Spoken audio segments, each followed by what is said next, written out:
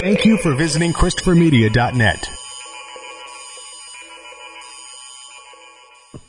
Christopher Media. Let's make some noise. From Asthmacore Studios near Detroit, Michigan. It's unregimented. Gangsters, what's up, guys? And now, here are your hosts. Number 186. I'm Chris. I'm Aaron. I'm Rich. You have that, shotgun sound effect, like you're pumping the shotgun? I know, right? Get the new shotgun ready. I said I wasn't going to get it last week, right? Oh, boy. Yeah, there's much more. Yeah, just when last week wasn't enough for you. Yeah, I mean, the big news of the week is, of course, Manchester. Doesn't get much bigger than that. There you go. There you go. What the fuck was that from? That sounds like the news pistol. Like yeah, I was going to say, yeah. What are you trying to start a foot race? Like, I think if I'm over 10 feet away and you hit me with that thing, you might bruise me. You know, settle down. There we go. Is this better? No. It says shotgun. It sounds like somebody's about to take a pistol in the back of the head. or it's a shotgun and it's like across the room. It's not a Foley version of a shotgun, that's for sure. There you go. That's the one. Yes. Yeah. There you go. It's fully loaded with stories about, well, you know, even... I feel like I'm going to play Duke Nukem. Even when we talk about tragedy, we have to talk about, fucked up leaks and shit, too. Yeah. This thing in Manchester, of course, I mean, is horrible. But I don't know what I could... I just want to, just real quick, get maybe a couple facts here, because I've heard conflicting stories. Maybe you guys know for sure. Apparently, this was not an attack inside of the building. It was attack... He blew himself up outside of the building? Yes. Or was setting bombs off outside? Yeah, he wasn't I don't think he attended the concert. He was standing outside where there were parents that were waiting to pick their kids up, and then just kids coming out of the building. See, now I hear three different people, three different stories here. I thought he came up of there was the subway connects to the arena, and I thought he blew himself up in the little entrance of the subway to the arena. See, fucking... What I meant was he wasn't standing in the middle of the main floor. No, yeah, correct. Yeah, he wasn't. Yeah, he didn't. The concert was over and people were leaving. He didn't have a ticket. He didn't. Yeah, this wasn't like the Eagles of Death Metal attack where they just they were there in the concert and opened fire and started what they were going to do.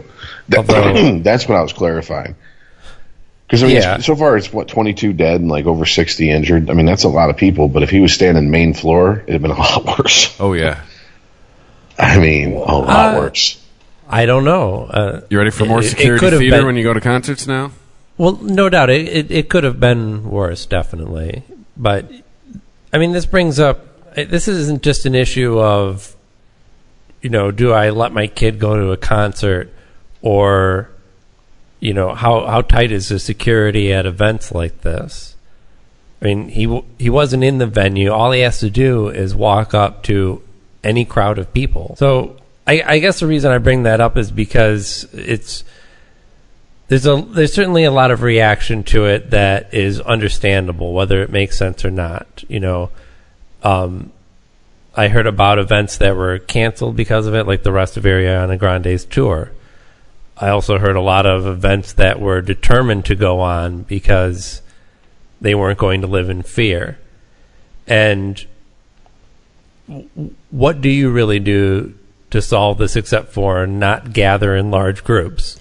Which is impossible. Right. So it's inevitable. It's like death, man. I'm not trying to be grim about it, but the odds of you being in a terrorist attack are very slim. And if for whatever reason you beat those odds, it's nothing you could have controlled. Right. I mean that's what the terrifying thing is. It's the fear of the unknown. Yeah, right. Trust me, it is just fear-driven. People are they're afraid of random acts of violence, but they're not afraid of the everyday acts of violence that occur. So, I mean, I keep relating it to traffic accidents. I just put up any death by terrorist attack statistic up against car accidents anywhere. Yeah. And tell me why we need to act so decisively and restrict freedoms in order to pursue these people when we let people drive on the freeways every day and kill each other, and we're all afraid of autonomous vehicles that could definitely save lives. So what is your main purpose really here? Part of that, the devil's advocate of that is you don't know. There isn't a specific group of cars that are all prone to kill people. Well, there's what is it? Nader would say a 65 Corvair disagrees with you. Right.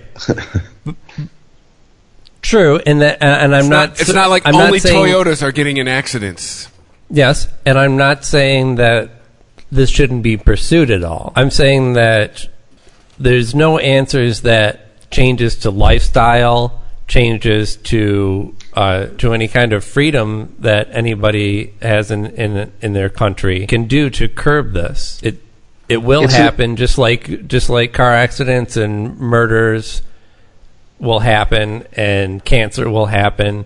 And it's a risk we agree to accept, even if we don't verbalize it. But yet, and we do it without, like you're saying, we don't give up freedoms. I mean, I guess you could make an argument a little bit that some of the laws and stuff, but whatever, that's for a different day.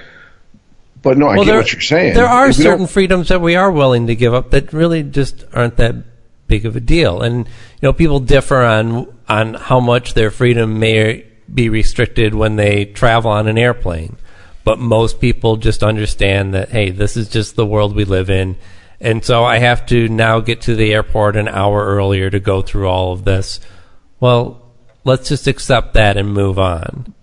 But when it starts affecting other things, like possibly somebody's freedom to just express themselves, or just to go out on a Saturday night and gather at a bar somewhere and not have to be searched at the door. Yeah, but see, that shit started well before 9/11, and it's just, I mean, it's gotten worse, obviously, and it's gotten worse at a much faster rate. But I remember getting searched going into bars, and I was like, really?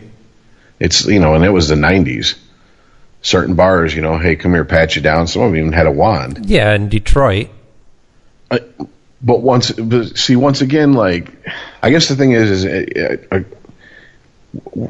car accidents happen at a much greater frequency. We don't start snatching people's rights to drive and restricting who can drive more and more. Certainly not. We consider it a freedom that we enjoy. But we might want to start figuring out why we're having more accidents all of a sudden. See, and that's the thing. When terror attacks happen, and this is what's going to be beautiful about this one, as far as just pure fuckery in the U.S. This didn't even happen to us, and somehow we're gonna end up taking measures as if it did. There's going to be some new shit passed, some new law passed, some more rights taken away or shorted, whatever. They give you less wiggle room, and it didn't even happen to us. Well, we saw Trump on his visit to the Philippines talk to their president. What's his name? Did they just declare martial law in one of their cities? Yeah. Well, at the time, that was actually after they had met that he declared martial law. He got his idea from Trump. Yeah. Oh, good idea. Well, I think Trump might be getting ideas from this guy, but because Trump was congratulating him on his success in dealing with the drug war in his country, which over the last 2 years, there's been over 9,000 deaths of just drug users and minor dealers where they encounter the police in the Philippines and shit just quote unquote goes wrong and they somehow end up dead. Basically, the top-down unspoken order there is, hey, if you can find a way to just kill these people, we can all save a lot of paperwork and trouble. And that's how they've been dealing with their drug crisis. And that's what our president was congratulating him on. Congratulations on wiping out thousands of your own citizens instead of trying to find them help or arresting them if they're hurting others. And now they've instituted martial law, so I'm sure he's going to pick up the phone again and be like, hey, congratulations on controlling your population. I'm going to have to remember that. Does that control the press, too? Because I could really use a hand with them. Hey, he's got the Attorney General to back his play. The Attorney General is already all for it. That's what I'm saying. Sessions is all about chomping at the bit. Yeah, he is all about. He is come out and said and started to put wheels in motion of better cooperation between federal police and local police. I love when it comes to weed, the states' rights party throws the states' rights right out the window. I fucking love that. And they do it, and they don't even make an excuse for it. They're just so gangster. They're just like, yeah, and you got something else to say? Well, it's because Sessions believes that there's no such thing as a good person who smokes weed. Yep. There we go, folks. That's our Attorney General, folks. Seriously, weed smokers. This is the greatest threat to America from inside our own borders. Potheads. The other way that we can make this tragedy in Manchester about us is the story is about how we can't be trusted with information, just really like our president can't. We really do come off as narcissistic fucks. Yeah, dude, you want to know? You want to know too what I see when I type in "evil losers" into Google, just trying to get the soundbite. I'm getting all these things on. The View bashes Trump as unpresidential for calling terrorists evil losers. Evil losers? That's all you got, President Trump? That apparently was a thing on CNN. Like, what the? So that's all you've got, CNN? That's all you've got to work with right now? Yeah. What? Is it a slow news day? Yeah, I know, right? That's exactly what I'm saying. There's been 2 ISIS terrorist attacks in the last 3 days, and really? We're still going hard on Trump? Okay, and come on, media. On this one, and it's not like I don't think any of us are fucking firmly in Trump's corner, to say the least. But come the fuck on. If he just said radical Islamist, they'd be all over him for radical Muslims. Saying Islam. All hell would have broke loose. Yes. If he just said evildoers, they'd have said, "Oh, he's doing a Bush. He's doing a W. He's putting that Christian slant on it. The evildoers versus the Crusaders." He was fucked no matter what he said. And welcome to the presidency. That's par for the course. That comes with the fucking territory, bud. Get used to it. Well, but, I mean, it is kind of silly. He sounds like a 12-year-old talking about these fucking losers. Really? I mean, if he'd have come out and said bastards, I'd have had a little bit more respect for him. I agree that it comes with the territory of being the president that you're going to have people who are just automatically not on your side, who are going to denounce everything that comes out of your mouth. Exactly. But there's also he has to own a lot of this too. He's put himself in a situation where everything that comes out of his mouth now needs to be criticized. It needs to be scrutinized because we need to try and understand as best as we can what the fuck is going on inside the brain of our own president. No one knows what the fuck's going on. Ever since about November 8th. It's... I don't know. I think there's some people getting a better idea of what's going on. I just thought I was bringing that up just because you were trying to dovetail nicely into you talking about how our media is pretty much... Well, we were talking before the show how this whole... Yeah. I wanted to mention real quick when I was the Filipino president. Damn it, what is his name? Should we just call him President Philippine? President of the Philippines. Duterte? Yes, thank you. I kept wanting to say it was Duerte, but I'm like, no, that's a band. No, that's Duende. Duende, yes. Duterte, and yes. Man, you don't hear this, everyone. You don't hear this too much. He needs to buy a consonant. You got far too many vowels in your name, sir. We found out this week that he told him where we had our nuclear submarine stationed in the area of North Korea. Oh my God, dude! This guy is the biggest Right. He's like the biggest douchebag in high school who tells you his every single fucking conquest and story about his son on the football field. He's like somebody who accidentally got promoted to manager. Like one of those kind of people. Good Lord. This is not conversations you have with foreign leaders. He's like Peter Gibbons in Office Space. He's trying to get fired and he just keeps being pushed up the ladder.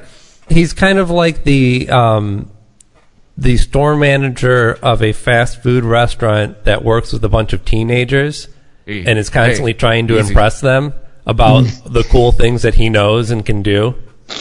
Look at these keys that I have. He's the bald guy in waiting. He's the bald manager in waiting. David Koechner, yes. Somebody needs to give him a fruit basket. Yeah, so this leak, though, in relation to the information about the bomber in Manchester, this doesn't come from the Trump administration, shockingly. No, and I've seen a lot of people try to spin it that way, too, and that's not factually correct. Yeah, I think people are just so ready to jump on everything that they hear leak, and they're like, the Trump administration. I mean, it is a sieve. Like, haven't we figured out 4 months in? You don't he'll give you something. Like, don't sit there like you're a fucking dog who hasn't eaten for a week, all right? And I'm cutting up, lunch meat on the counter. You're gonna get something. You don't have to wait. Apparently our appetite for this is endless. But, so the leak, though, of the photos primarily was the big thing. The photos of the site of the bombing were shared intelligence with the Manchester police, and I honestly I don't know what portion of the U.S. government would be in charge of handling that information, but they obviously passed it on to the New York Times, who then published it, along with the person that they had in custody. Or I don't even know if they had him in custody at the time. That was part of the problem. I believe they may have, New York Times may have published the name of the suspect in the bombing. Or, not him in custody, I'm sorry. He died. Not him, his brother and father, who they were looking for. They got arrested today, didn't they? Before they had them in custody. Yeah, so they are in custody. But they released the name of the bomber before they had the other suspects around him in custody that they wanted. Yeah, no, I don't know if this is their policy, but counterterrorism detectives basically they put a delay of 36 hours before they inform the public who is being investigated and what associates of the suspect are looking for, and they do that so no one gets tipped off. Right, because I think it's kind of human nature to, if you think somebody's coming after you, you're going to go into hiding. But if nothing goes down for a day and a half, you're probably like, oh, fuck it, I'm going to go to the store and get some ding-dongs or something. Like, I'm going stir-crazy. You're going to poke your head up. But if you hear continual news of manhunt for so-and-so, you'll be like, fuck, I ain't going outside. Ever again. I'm done going outside now. There's also a younger generation that might not realize... I'm sorry. I just wanted to clarify real quick before you go on, though. That isn't to say that the people that they took into custody are necessarily suspects. They are related to and wanted for questioning, but... I don't think that they have anything on his brother or father that shows that they were involved in it. I just wanted to make that clear. I'm sure they'd definitely want to ask the guy some questions. Hey. Oh, yeah. Person related to... What's it like raising a monster? Yeah. Well, I think something that seems to have been lost in the media, at least the media I've seen over here, is... This is a country who's used to dealing with terrorist attacks more on their own soil, more so than we are. Yeah, just go back to the IRA. I mean, go back to the IRA. Well, yeah. When you Google Manchester bombing, until today, the first thing that came up was second to come up today, 1996, the IRA. That's what I'm saying, and I think that's getting lost. That if they have a way of handling things, and let's be honest. I'm sure there's still issues with the IRA over there, but they ain't blowing shit up like they used to. That's the one thing I will say. After 9/11, when W got up there and said, us and our allies, any terrorist who attacks them, you might as well attack us. IRA. IRA was like, you know what? We're going to try a different method from here on out. We're going back to making signs. We're going to talk to Bono. But yeah, so I mean, that's been 16 years. But I mean, this is a country who, trial by fire, learned to deal with these type of attacks. So if they have a way of going about doing it, maybe we should take a hint from them. I understand the press over here is going to scream freedom of press. No one is saying that you can't report what you want to report, and no one is saying, and the government isn't stepping in saying you can't do it. But it's common practice in journalism for people to be asked favors. Hey, sit on this story for a day or two, or just the law enforcement's just going to play everything closer to the vest. Like, hey, you are now on a need-to-know basis, press. Oh, well, that's what happened. They're not getting any information. Yeah, they've been cut off from this process. I've seen a lot of hyperbole about this too. What? I'm sorry. What's that? I was going to say, not only the press, but us, the U.S., we've been cut off just as well. They just stopped talking to us about what was the attack. You'll know what that's what I mean. Press. Yeah, the press got their information from somebody in the U.S. government. It's our government that's not being having the information shared with now. But this is just about this case, although it doesn't look good when it paints this bigger picture of the U.S. can't be trusted right now with information, and that is the perception. I think that's Israel. I don't disagree with that statement. Right, just all of us in general lately. I don't know. We all need to be put on double secret probation with information. Yeah, none of us can be trusted with information. Yeah. You're right. Well, now. Something else I thought was interesting is, okay, so this attack happens, and it was amazing watching the news report on it, because you could definitely tell what news agency you were reading based on how quick they called it. It was Fox. An extremist Muslim terrorist attack. Oh, I'm sure Fox was calling it right out of the gate. Well, I mean, okay, guys, at this point, anywhere on Western soil, if there's an attack like this, bullshit aside, drop all the we have to sugarcoat shit. What the fuck do we all think? I know, exactly. But no, all the alerts I was getting the other day when it was happening are, especially from CNN, they're not calling it a terrorist attack just yet. But I love, too, that the British officials were coming out and saying, like, we're considering this a terrorist attack until we prove otherwise, which that's another difference between them and us.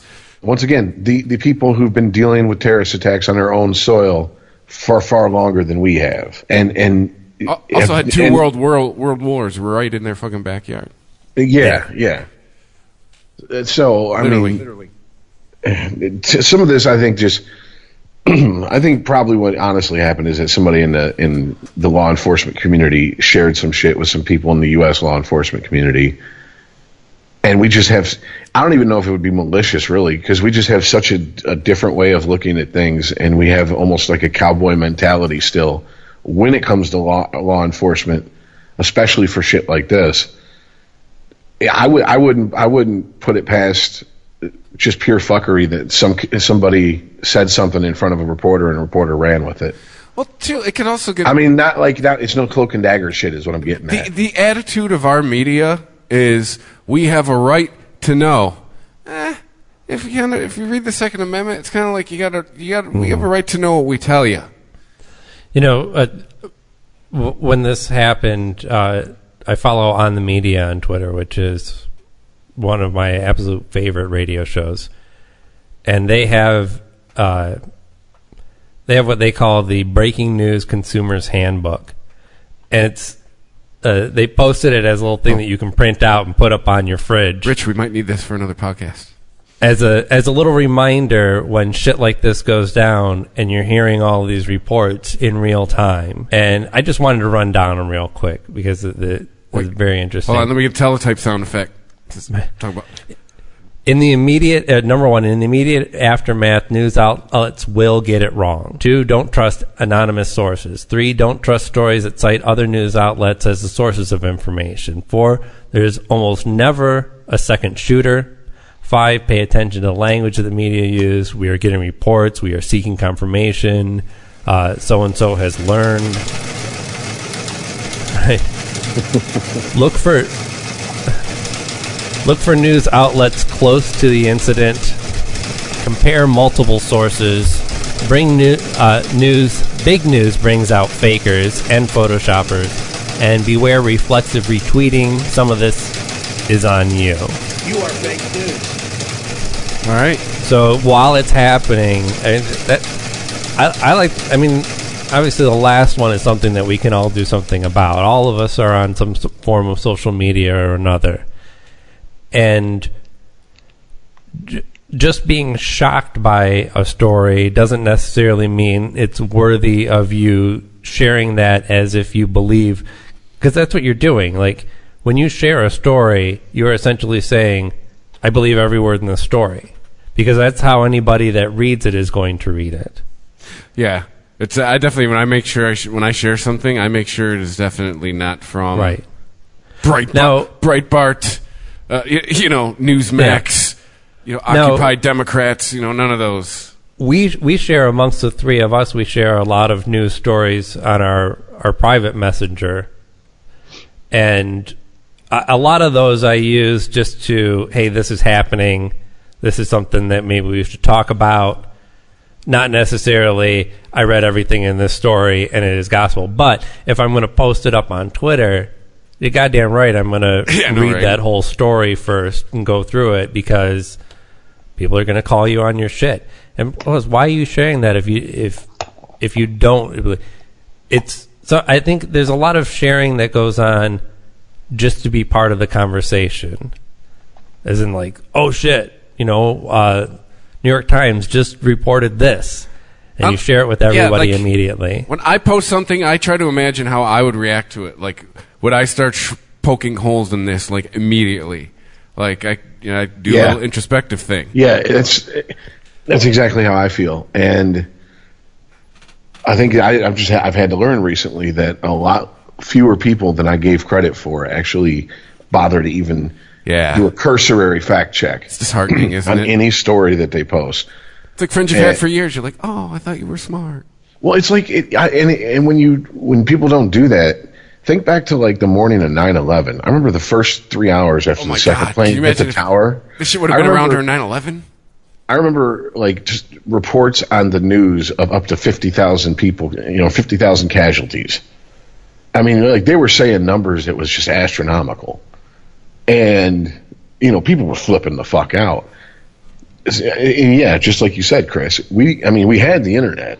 In fact, I remember one of the things they said is, please restrict your internet use to only if you have to use it right after 9/11, because apparently shit was getting bogged down, people hopping on the internet and stuff. And before 9/11, it was email, right? Weren't we all getting the email pictures of the guys taking the picture or whatever with the plane behind them?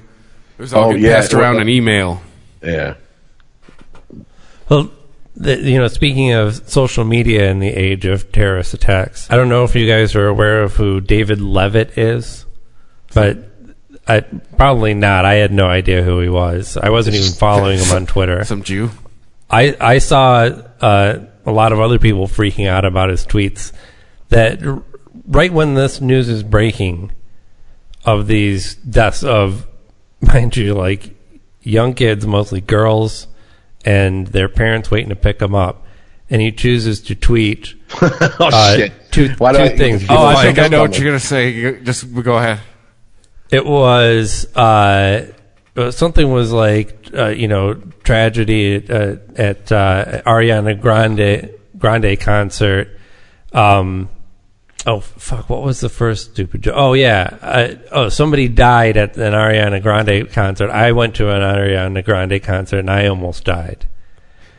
And the other one was, dude, this guy he's a super hipster dude. He wins, dude. I have the other one was a joke that he had posted many times before that was, I always thought Ariana Grande was a size of coffee at Starbucks. Another, like, really unfunny joke. But to roll those out at this time, when this is going down, was just too much.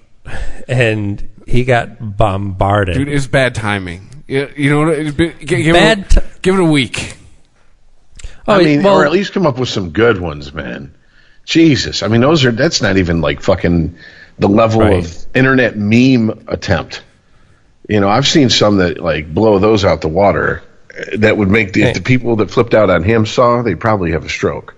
Trust me, I have comedy is tragedy plus time. There's 9/11 jokes now. I'm fucked up to admit that I thought of some funny ass shit. Like the poor guy had to sit through the concert before he did it.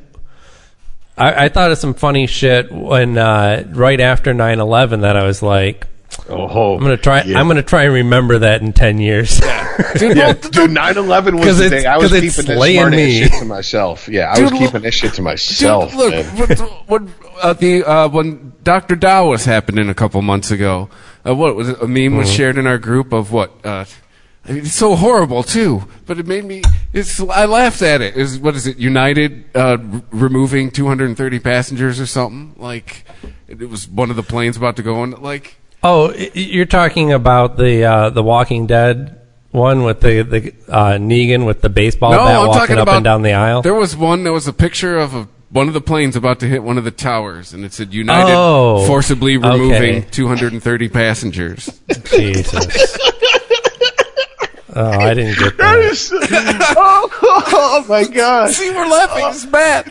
But comedy is tragedy plus time. That's what I'm saying. There's 9/11 jokes now. In a week, this guy probably wouldn't be as well, he's already lost work before. Of course. Of course he lost a job. There were writers that were outright saying, like, hey, if you see this guy on a byline, don't support him or whatever website or paper that he might be published in. And I think it was the next day that CBS posted that he no longer works for us. So it's at least one job that he lost because of it. Well, but he was also... You work for CBS. You're an idiot. He said, sorry for offending. This is 4 hours after his original tweet and everyone going nuts. And he says, sorry for offending. I didn't realize the magnitude of the tragedy. I always make stupid jokes about whatever is trending. Condolences to the families. Well, you've posted in your first joke about how there were deaths at an Ariana Grande concert. So you're already making a joke based on somebody dying at a concert that's attended mostly by kids. Yeah, I mean, it falls a little flat. It's dead. There's dead bodies associated with it. It's children. It's too soon, man. This guy gets the too soon award. I'm just of the opinion. Look, all you have to do is log on to any social media since this incident and take a look around at what's being posted. There are plenty of people who get offended by jokes. Definitely in the too soon to category. I'm with you on that, Chris. But then there's plenty of people who laugh at it for whatever reason. I'm not necessarily sure that those people are laughing at the tragedy. It's just that's their way of dealing with shit. I mean, if you've ever known... dude, I am that guy. That's how I deal. Like, I'm the guy that will make a joke at a totally inappropriate time because that is my coping mechanism. Yes, when my dad died, there was a certain part of my family who they're into the whole stereotypical weeping and wailing and crying. And so they were over there commiserating with each other. And the rest of us were over there cracking jokes and telling stories. And that's the way it's different ways people deal with it. Yeah. But I understand you're dealing with a situation at one, most people aren't going to be willing to bend on. I mean, these are kids getting killed. Yeah. Right. Well, I'm not defending him, but I'm not also saying that he's some sort of monster. Like, I get black humor. I love black humor. That's not what this is about, though. This is really poor choice of time. Yeah. To take an old joke that's not funny and go, oh, wait a minute, Ariana Grande is trending. Here's how I can get some followers. I'll throw out my Ariana Grande jokes again. well, then you're just that dumb, and you deserve to lose every job that you do lose. What a dumbass. Yeah, if you want to tell jokes that soon after something like this happens, go to an open mic night, stand up in front of a crowd with a mic and a mic stand in front of you, and that's it. Work on your ducking. Do some squats before that open mic night. I'm just saying, if you want to hide behind the cloak of I was just joking, you better be a comedian. And even then, yeah, like Chris says, those guys sometimes they go down in flames. The infamous Hugh Hefner roast. Gilbert Gottfried told a joke that bombed about 9/11, and I mean it was a big stink. I see what you did there. It was unintentional. Honestly, I'd have tried to have been a little bit more witty than that. But I mean, like at least he didn't say he crashed and burned. Yeah. Well, but yeah, he was blacklisted from a lot of talk shows on the mainstream television. It was Howard Stern who brought him in and gave him his chance to speak, and he was like, it was like a year and a half later. What the fuck? Yeah. I wonder how broken up about that he was, though. He's like, I don't have to leave my house for how long? I'm sorry, I don't have to leave my house for how long? Yeah. And also, it's Gilbert Gottfried. The voice of Jared Kushner? That bit slays me on John Oliver's show. Yeah. Oh, but... Motherfucker. All right, coffee spill. Nope. See, in the new day and age... None of the equipment was hit. See, in the new day and age, it's just messing up one person's equipment instead of everybody's. Right. Well, it's funny, like the U.S. can't even come together during acts of tragedy like this. I don't even. I've generally sworn off comment sections. It seems like it's gotten so retarded since Trump got elected. Like it's no fun anymore. It's sad. It's like, wow, look at us. As an example, here's Ricky Gervais's tweet a couple days after the incident that got a lot of pushback. Imprisoned by their barbaric, primitive beliefs, they hate their lives and envy our freedom and joy. Fuck them. Carry on. Have fun. They lose. Which is kind of a more eloquent way of what Trump was saying, that these guys are losers. Isn't that what losers are? Especially in Trump's mind, losers are the guys on the outside. They wish they could be in here playing the cool game like I am, being the big business guy. But they're not. They're losers. They're not me. They're losers. Yeah, whoever comes in second's the first loser. Right. But this is an excuse for people to say, I'll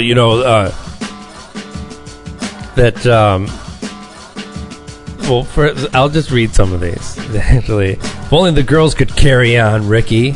Tell that to the victims' families. Well, here we... you need some help for those crosses, everybody? Right. And then the response in the U.S. is, it's attitudes like this. European countries are going to continue to be decimated by terrorist attacks because they don't take it seriously enough. They don't take it as an excuse to round up Muslims. I'm going to have some ocular trauma coming up soon. Because I've just been rolling my eyes so much lately in the last few months. I'm going to... Special glasses. Do you think we'll ever see in our lifetime... It'll be expensive. Do you ever think we'll see in our lifetime our society progress enough to be honest with itself and just go, look, most Muslims aren't blowing themselves up. Okay? The lion's share. But there are some crazy fucking Muslims who, in the name of their fucking God, blow themselves up. We've learned to deal with it here in America with crazy Christians, except for they tend to do some Ruby Ridge, Waco shit. Okay? It's just, if we're going to have religion, folks, we're going to have to deal with the fact that you got some crazies on your team somewhere. All right? Just fucking get over it. You got to ferret them out and tell them to knock that shit off. I mean, we can't... I understand people go, well, we should change our behavior that elicits this response from people. To a certain extent, I understand that. Sticking your nose in places around the world that you're not welcome doesn't exactly breed just love and affection for you. It breeds hate and discontent. And they're already pissed off at us. I got that. I understand that. That's something we can do. But I'm not going to sit there and I don't want to have an encounter session between, our 4-star generals and the leaders of fucking ISIS. Mm-hmm. I mean, that shit's unrealistic. That shit is fantasy. That is a couple generations now raised on fucking talk therapy that think that they can just sit down and work things out. It's not that way. I mean, it's just people are going to find a reason to commit murder. These people are just religious zealots. If it wasn't religion, they'd have found something else. We have to just accept this and start dealing with that fact. Instead of going, we're going to crush terrorism. No, we're not. We're never going to crush terrorism. How do you politically tell Muslims to check your boy? Like, can you here's do that? The deal. Like, every time a Christian goes on a kill crazy rampage, the first thing you hear from the people on the left is, I don't see, where are all the pastors and preachers condemning this person? Okay, well, if that's your standard, then I'm all for that. But that means when your protected religion on and what you think is the friend of the left is Islam does some stupid shit, I want to hear all these imams and all these fucking Islamic leaders condemning it as well. Well, that ain't gonna happen, guys. Yeah, right. It's like it took decades of accusations and digging and back office dealings with the Catholic Church for them to apologize for fucking little children. I mean, people aren't going to turn on their own religion. They're just going to stand silent. You just have to accept that. Who cares if they condemn it? It's not going to stop it. Why don't we worry about what they say behind closed doors to each other instead of what they say into a camera or a microphone when a camera's in their face? It doesn't matter. So, So the big debate in the U.S. is what? The question is what? What do we do about terrorism? Which is a fair question, mind you. But I don't know if we're ever going to find common ground on that issue. No. But the reason that I think that we're so focused on that question is because we've completely skipped over the one that we have no answers to, which is why. That's the primary question that everybody should be asking themselves. Why? Not why God, why me, or why anyone, but why would somebody do this? And my favorite reaction to this was a man on the street interview that was captured by the BBC, and they talked to a gentleman who said that the why is pretty obvious here. The why is international policy. He's like, if you look at the core reason why any act of terrorism has happened around the world, it is all down to international policy. And he didn't get specific about, any occupation of the Middle East or something like that. Just flat out international policy. Just kind of saying, and I'll put it in my own words, we shit on this part of the world. The whole rest of the world collectively shits on this one part of the world and treats it like complete trash. Like it's just there for us to pump oil out of, and then we're constantly surprised when they're mad at us. And there's no talk about how to solve that. How to solve the way that we handle the Middle East. Sure, we make our friends there. We have our buddies in the Middle East, but it's only so that they can hopefully control the rest of the people there so we can continue to get our oil. But those have been That's all anybody gives a shit about in the rest of the world. That isn't Muslim. Those have been hot spots for thousands of years. Long before the U.S. was even a fucking thought in somebody's head. Yeah, so why? We just came. We came and exasperated the situation. We showed up with some gasoline. Hey guys, and we're like, yeah, we're going to pour nice this fire you got going here. Pour this on this gas fire. We're going to pour this gas on this fire and see if it fucking puts it out. And why? Really, what is there to do? It's a bunch of stuff that people are unwilling to do. We'd have to walk away from Israel. That's a given. That would stop a lot of this. Just let Israel sink or swim on its own. That's never happening, guys. That's not. I just, can you ever see the U.S. totally abandoning Israel? Didn't we all make it? No. And I'm not saying that there's one answer to this question, and that if we get our international policy straight that it's going to solve all these problems. No, that's the thing. Yeah, there is no one answer. But I mean, we can't even start down the road because that is completely off the table in the discussion. But didn't we help make Israel? Well, yeah, after World War II, the United Nations. And there you go. Yeah. So we ain't leaving our investment ever. We protect our investment. No, not even looking at it as an investment. They're an ally, and they should be. Investment is a broad term in this situation. Emotional investment, financial investment, infrastructure.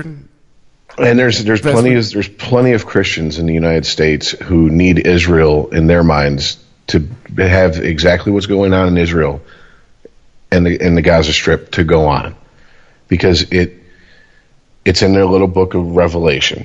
So, but I don't think that it's a question that you can just gloss over and go, well, there's no answer to that one. So let's just move on to how do we deal with this when it does happen. And I mean, that's I'm just saying it's pretty hard to have an honest discussion when such a large bargaining chip is automatically taken off the table by one side. Mm-hmm. That's what I'm getting at with the whole. I mean, we can't even lessen or further or distance ourselves from Israel. We have to put ourselves lock in arms and lockstep with them. Well, Trump seems to think that solving the peace in the Middle East problem is going to be a breeze. Yeah, man. I don't think it's as complicated as everyone thinks. What happened to Sadat? Didn't he say the same thing? And they had a little parade for him, put an end to that one? Yeah. Do you realize Trump had pretty much said about the Middle East process, hey, what the problem is? That's pretty much the point of what his statement about it. Hey, can't we all just drink a 40 and smoke a blunt? Sure, this is Northern Africa, actually the Middle East. Yeah. Oh, okay, sorry. That's basically the let's point. Have some Manischewitz. That was the point of his statement. I didn't know. It's going to be easy. People saying it's hard. What? Right. I'm sure he starts his negotiations with, so what's all the hubbub, bub? We've effectively elected, and he was, I guess, if you count the Apprentice, a game show host as our president. Right. Well, we also know that he thinks it's going to be so easy because he goes into these situations without any prior knowledge. He just knows that he's a good negotiator, and he's going to listen to both sides and figure it out on the spot. Say Jack Trebek, that's how he does it. All right. Say Jack Trebek 2020. Trebek's smart. Pat Sajak can talk to everybody. And Trebek does have that air of superiority about him that would fit into the political spectrum. Yeah, but he's got kind of I'm better than you kind of swagger to him. No, I like Canadians. I'm saying you can't run. Oh yeah, that's right. I forgot. I'm not saying he's Canadian. He shouldn't be. He's a horrible person. Trump hasn't signed an executive order saying that foreigners can run now for president. Hey, in the age of the viral video, are there no Jeopardy outtakes of him being an asshole? Come on. Oh, Alec Trebek? This has got to be a mystique build up around him. There is. The thing is, I think the longer he does that show, the less those are outtakes, and the more that's just part of him dealing with people. I'm talking I've seen him talk down to some people pretty bad. I'm talking Casey Kasem type outtakes, I'm not going into a goddamn dead dog story, that kind of shit. No, he doesn't lose his shit that bad, but I don't know. He gets a little salty. Cut the man some slack. How many shows has he done for decades now? I know, right? He's been on since I've been a child. So 30 plus years, right? If he didn't freak out every once in a while, and think he wasn't human. All right, sorry. Sidetracked it into Alex Trebek, but we talked for an hour about some pretty bummer shit. Well, yeah, I mean, there's a lot of other news going on. I mean, we can some of the stuff that's breaking right before we started recording, the person of interest that we've been hearing about for the last week, that is another member of the administration that's being investigated for connections to Russia, is, drum roll please, Jared Kushner. Which means that he has now exactly one interesting thing about him. Yeah. And that's that he's being investigated. So we're fully going with agreeing with John Oliver. This is the most boring man in the world. Okay. All right. Yes. Well, yeah, John, I was a little late catching up to John Oliver's show. I actually just watched it Sundays earlier today, and he was saying that it couldn't be Jared Kushner because there's absolutely nothing interesting about this man. I mean, yeah, him and Marr taking the week off. Look at how much shit they're. You can't take a week off anymore. It'll all be there. With the amount of power. Yeah, it'll all be there when he gets back. Well, it was also kind of a bummer episode because he said pretty plainly that he expects Trump to survive this because why hasn't he? Why wouldn't he? He survived everything else, and that even if he doesn't, there's no.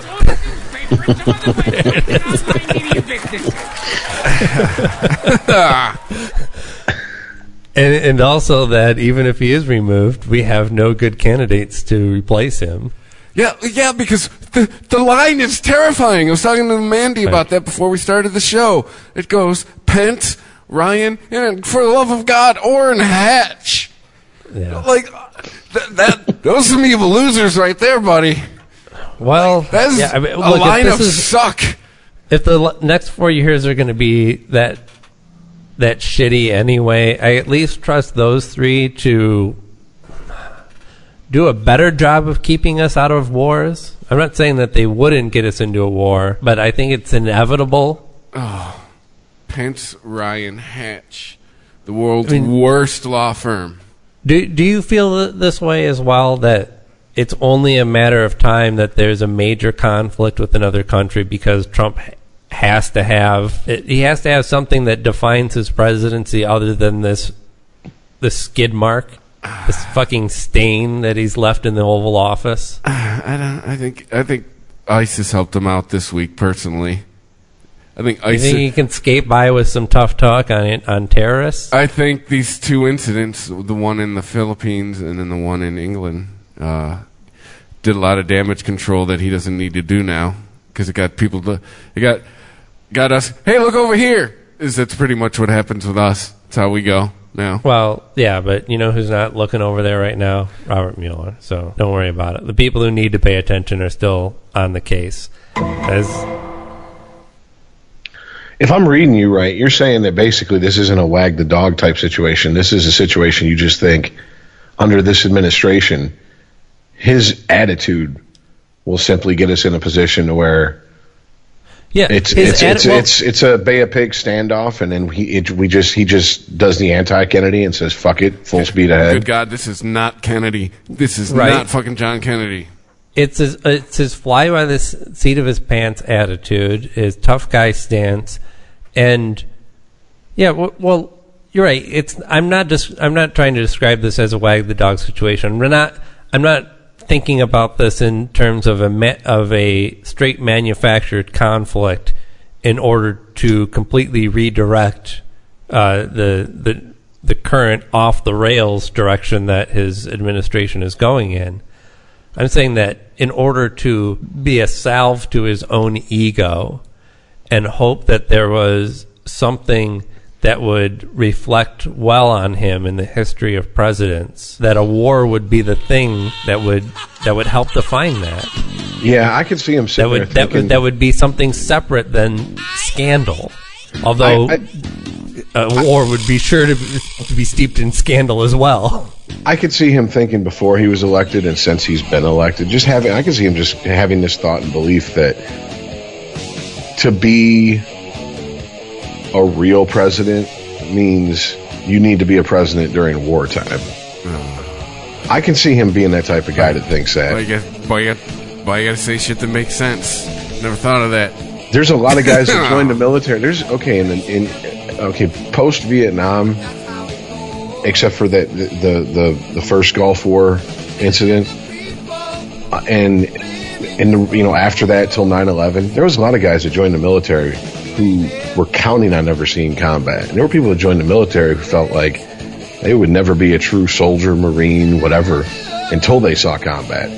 That's not that remote of a mindset for people to have. And I think Trump thinks he's going to go down in history. Hey, black guy's in charge. We're just going to cruise for the next few years.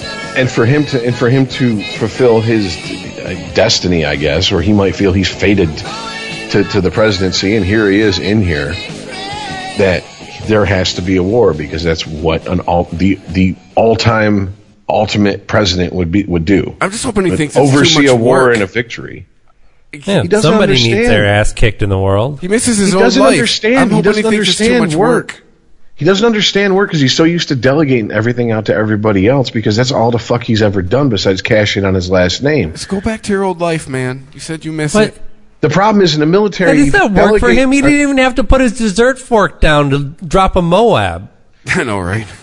But what I'm saying is, it's when you're president, you can't just go, okay, you handle this part of the government, and then be hands off. Because ultimately, when they fuck up, what's going to happen? What's going to happen is what is happening.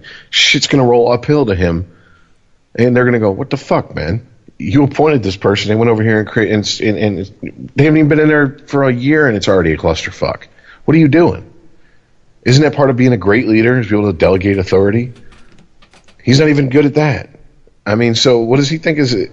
War to him, that until he gets into it, he's not going to realize, holy shit, this is going to take up huge chunks of my fucking day. This isn't something I get briefed on. That was that John Oliver that they said that when they brief him, he likes drawings, charts, graphs, and if they have to mention his own name. Yeah. Well, that was a leak that. Oh God, we're losing you! On. Trump, Trump, Trump, Trump. Yes. That's what I'm saying. He doesn't stop think about this shit. He just thinks boy, this is going to look good in the history books. What other way could he be, guys? I mean, hey, here's some more breaking news. Part of the items found at the scene of the Manchester bombing was, never mind, I misread that. Thought it said a BlackBerry. I was like, can we stop making BlackBerries?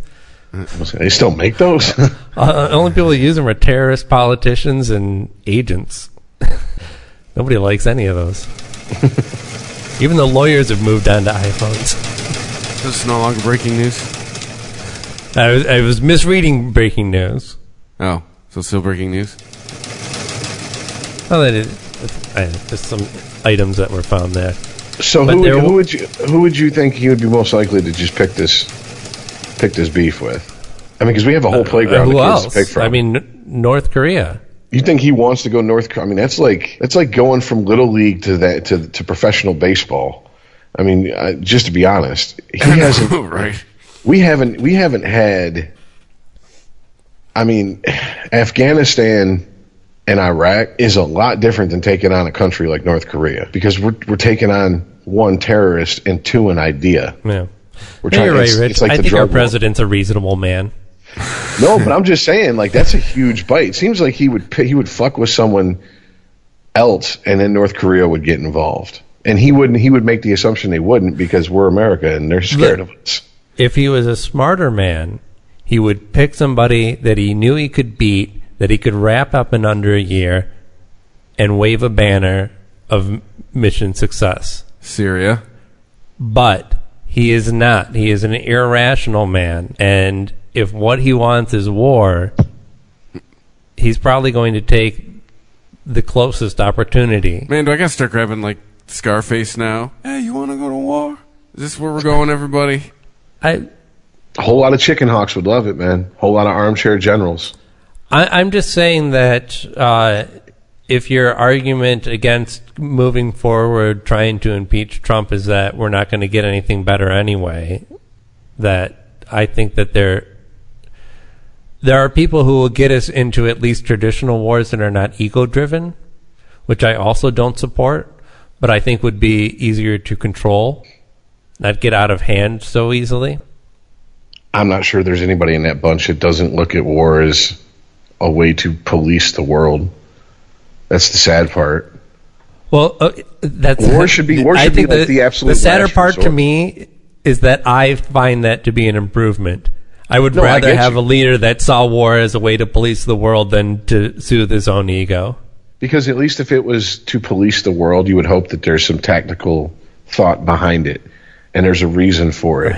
And it's not just, hey, was he looking at me? Did he call me a bitch? You heard him. You know? And North Korea's over there like, I don't want to be a punk, but I don't want to actually start a fight, so you got to make the first move. That's where I do it. I do think he's dumb enough to box in their government to where for them to save face, they're going to have to do something very stupid. I could see him doing that easily. But then again, you know he's going to say, we didn't strike first. I mean, it's the old Bill Hicks bit. It's from Shane, where he throws the gun at the pick up the gun. Feet. Pick up the gun. I don't want to, mister. I said pick up the gun. And the minute he picks it up, he shoots him. You all saw him. He had a gun. That's us. I mean, that's Donald Trump right now. He's the bully on the playground. And it is a little terrifying, dude. I mean, I guess I don't have his dour of an outlook, and I don't sit around dwelling on shit like that. But now that I think about it, he is that type of asshole. Yeah. Sleep tight, everybody. Happy Memorial Day weekend. Well, here's some breaking news that you might consider good news then. If you're looking to control Trump better or get him out of office. Because, you know... Tell his daughter not to give him none. Oh. You know, it might actually be that our best case scenario is to have Trump serve out his 4 years, but be so hamstrung by controversy that he can't get anything done, including getting us into a war. Because ultimately, he may be irrational about it, but he still has other people that have to pull the trigger that are going to be like, you have no support for this action. You will not have Republican support if you just willy-nilly bomb North Korea. So, but if you're looking to tighten the noose on this whole Russian investigation that gets closer to Trump and his administration, the news out now is from, there's a Wall Street Journal story about somebody that we might be hearing a lot more about from Aaron Nevins, who is a political operative, and the claim is that he's the one that passed on the information from Guccifer 2.0 to Roger Stone, who was working on Donald Trump's campaign at the time. This was during the election in 2016. Specifically, information on Florida voters, one of the big states that they were trying to secure. And so this was, if you don't remember, Guccifer 2.0 is the moniker of the robot, the hacker that all intelligence is pointing to, not just somebody in Russia, but somebody operating under the direct orders from the Kremlin to hack the Democratic Party. Well, actually, I think we found out afterwards that both Democrats and Republicans were hacked. Only stuff on the Democrats was released. So this is like the guy? This is one of the guys. There could have been more. This seems to revolve mostly around the Florida election. 2000? Bringing old shit up again? No, last year. No. Plain. That Nevins confirms to the Journal that he told hacker Guccifer 2.0 to feel free to send any Florida-based information. And what did they receive? It says on here. Yeah, it says somewhere in here, but it's like information on likely voters and what districts they live in and how they're likely to vote. So it basically allowed Trump's administration to pinpoint certain areas where they thought the race was going to be really tight. Well, you got to admire the skill in that. Because I'm thinking. Wait, whose skill? How is admiring? Isn't it part of how campaigning? To hack people? Well, no. This is straight up hacking. This is taking information from the Democratic Congressional Campaign Committee on people who are registered as voting Democrat and where they lived. Hacking that information and then handing it over to the Republicans. Okay, but hold on a sec. Can't they that's all public information, isn't it? Yeah, how's no. that? How's having their address? If you're registered to vote and you're registered to a party, that's people can find that out. Yeah, but who registers to a party? Yeah, a lot of old people. Believe it or not, I know. I don't call her to check a box. I know a lot of older people that do. And a few of my friends are registered. I mean, right down the line, Republican. They don't. That is public information if the voter chooses to make it public. What I'm getting at is that just sounds like basically looking that they could have pretty much gotten the same information from looking at voting records, how the districts are broke up. They could have gotten similar information that would. Well, yeah, they could have gotten similar information that would have given them an idea of where to campaign, but this was way more precise information that allowed them to pinpoint it. Well, that's cool, but You're right. They could have done this without Russia. That's the scary part. Well, here's the thing. I mean, even if that's not the smoking gun. That's not what fucking Russia did to help them. There's more to it than that, is what I'm getting at. That can't be like, if that's what they're counting on as the headshot, they don't have much of one. No, I don't think that's the case at all. Okay. This is the first publicly reported direct link. As much as we've heard about investigations into the Trump campaign's association with Russia, this is the first time that we've heard from somebody that said directly, yes, I received information from the Russians and passed it on to the Trump campaign.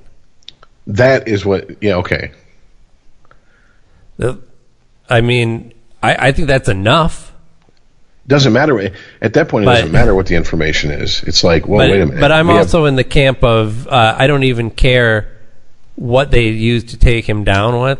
I don't even care if he was actually colluding with the Russians. I think Trump is proven to be completely incompetent and dangerous at his job, and he needs to be removed regardless. You want to use Russia as an excuse? Fine. Whatever it takes. But we need a mulligan on this, big time. Aaron all of a sudden turned into Malcolm X and shit. He's looking out the window with an AK-47 talking about by any means necessary. No, right? Well, okay, yeah. No,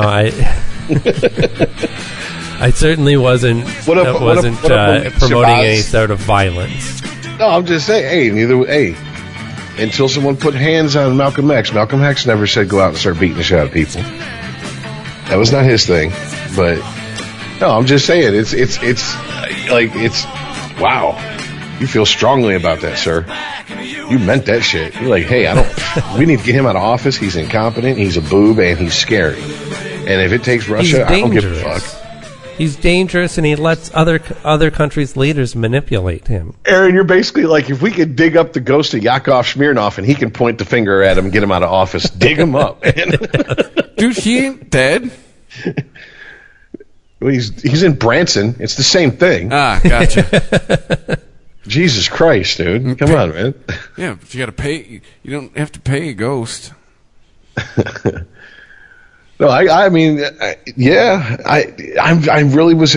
I was asked this question by someone a lot younger than me just recently. Is this the worst president you can remember? And I'm like, God.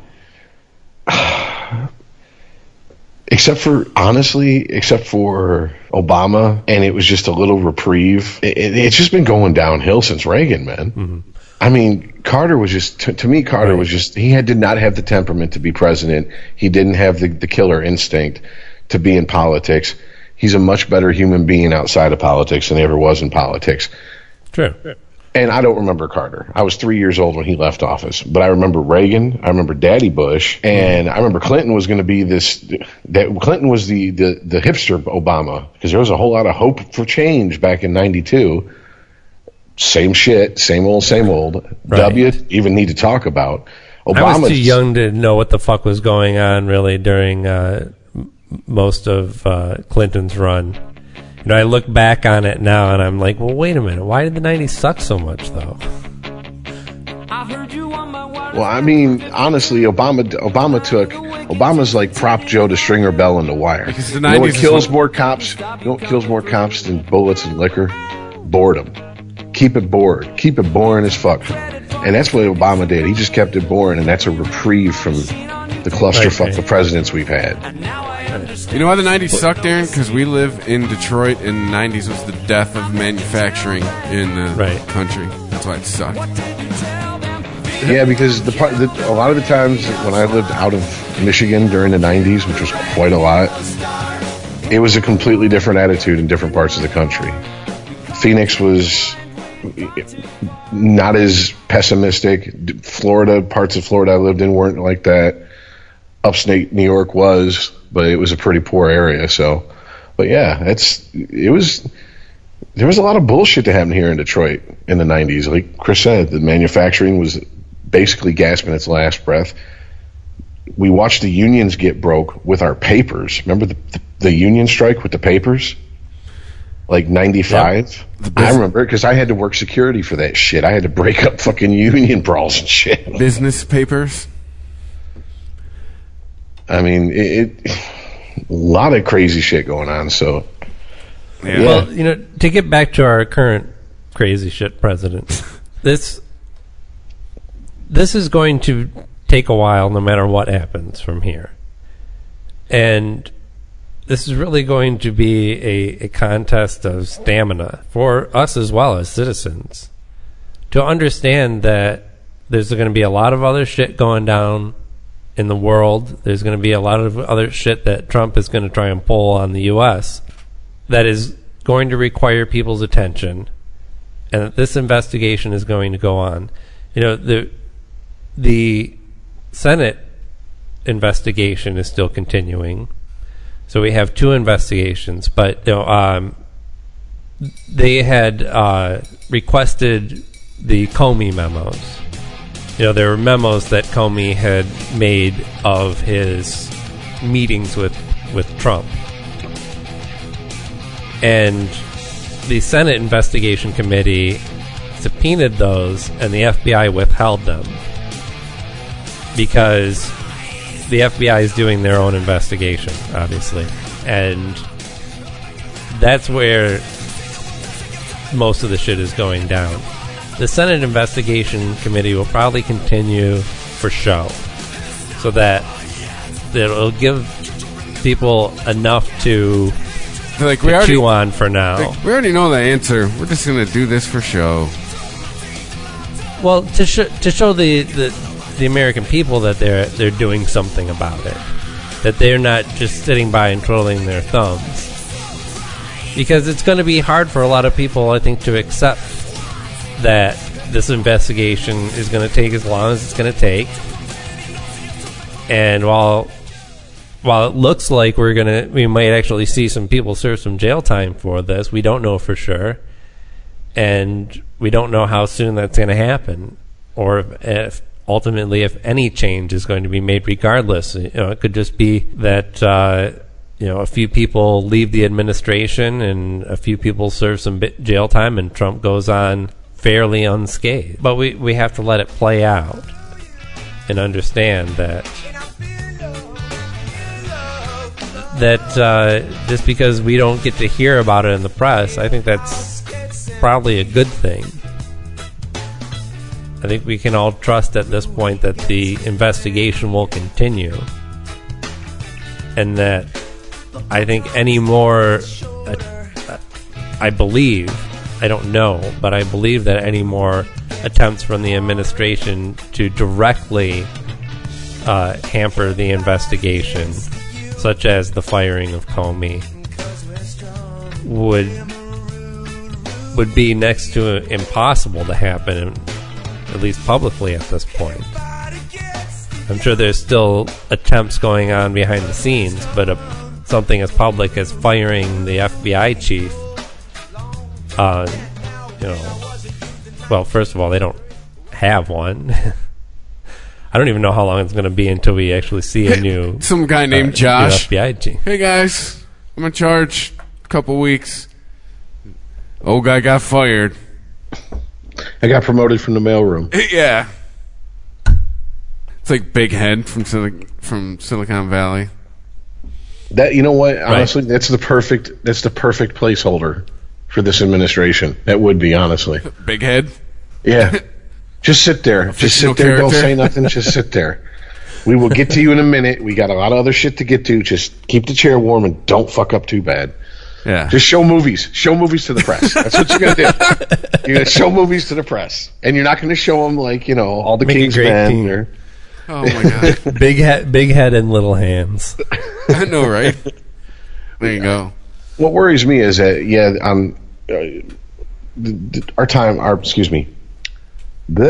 Okay, let me start over here.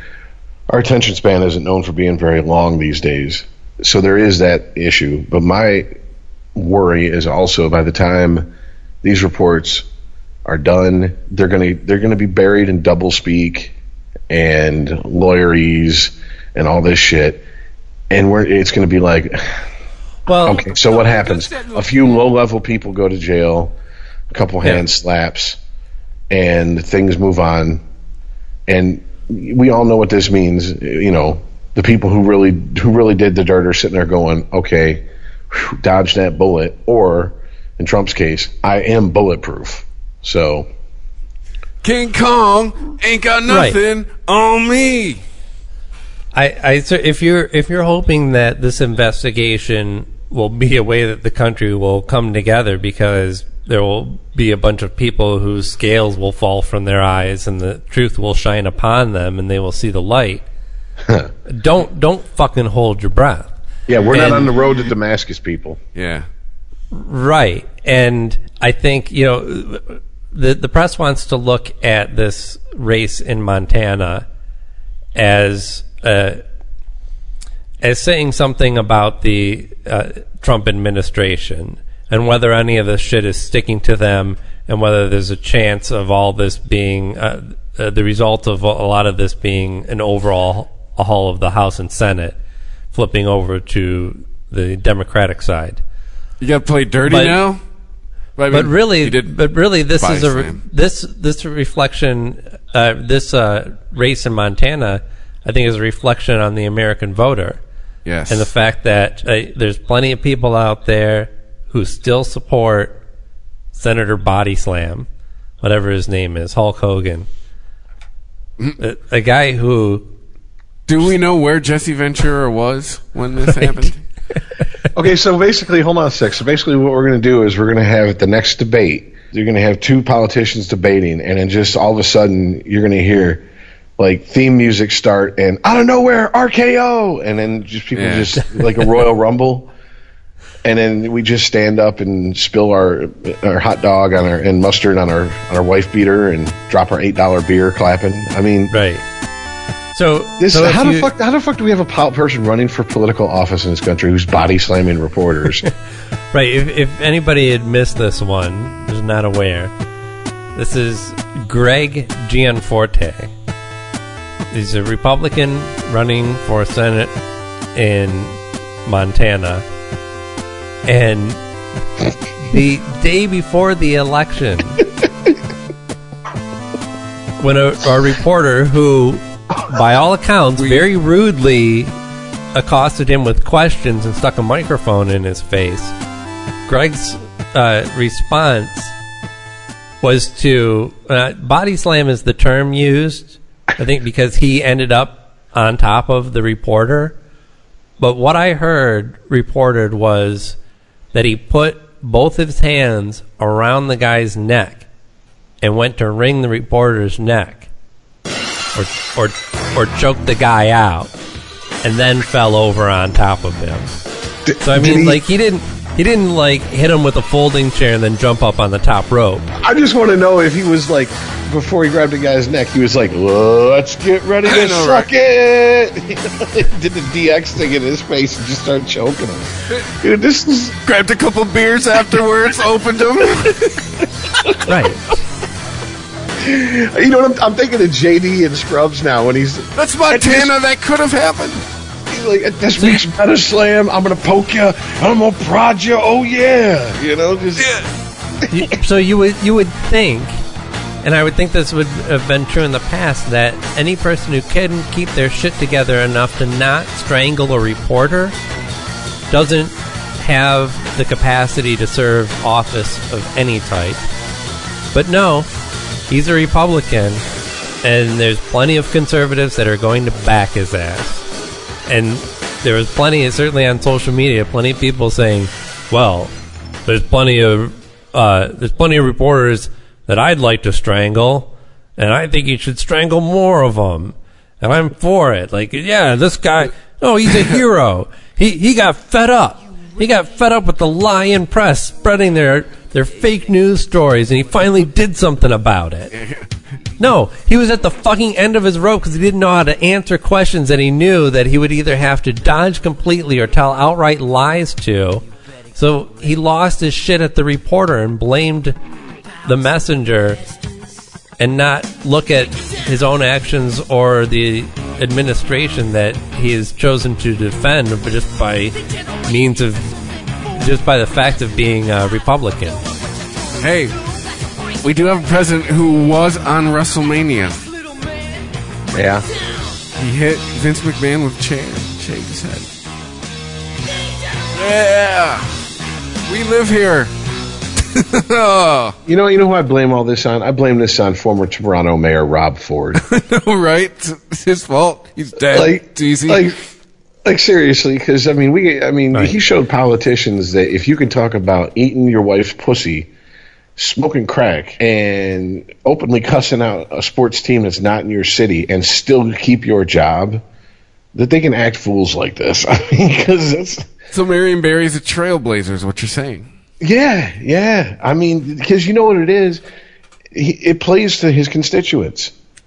If he was in New York somewhere and he'd have done this shit, his career would be over at the instant that happened. But these people don't care. Like you said, they're going to be like, yeah, he's a tough guy. He got tired of it. He smacked the guy around. So what? Guy deserved it. Hopping in his face, asking him questions. How dare you work for the press and ask questions? I mean, shit is just it. It's turned into jocks versus nerds everywhere, hasn't it?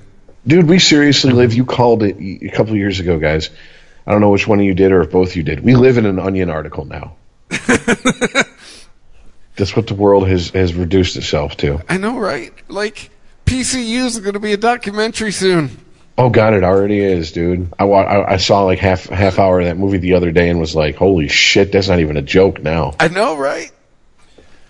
Have you guys been following this Seth Rich story? That this is, if you're unaware, Seth Rich is the man who was murdered in D.C. He was working on Hillary's campaign, and the police have not found his murderer. D.C. Is this the guy who showed up dead after the whole email thing with No. evidence of them colluding against Bernie, in a sense? No. I mean, Wasn't that guy? He didn't show up dead after that happened. He was, chronologically, yeah, the whole shit of the emails being released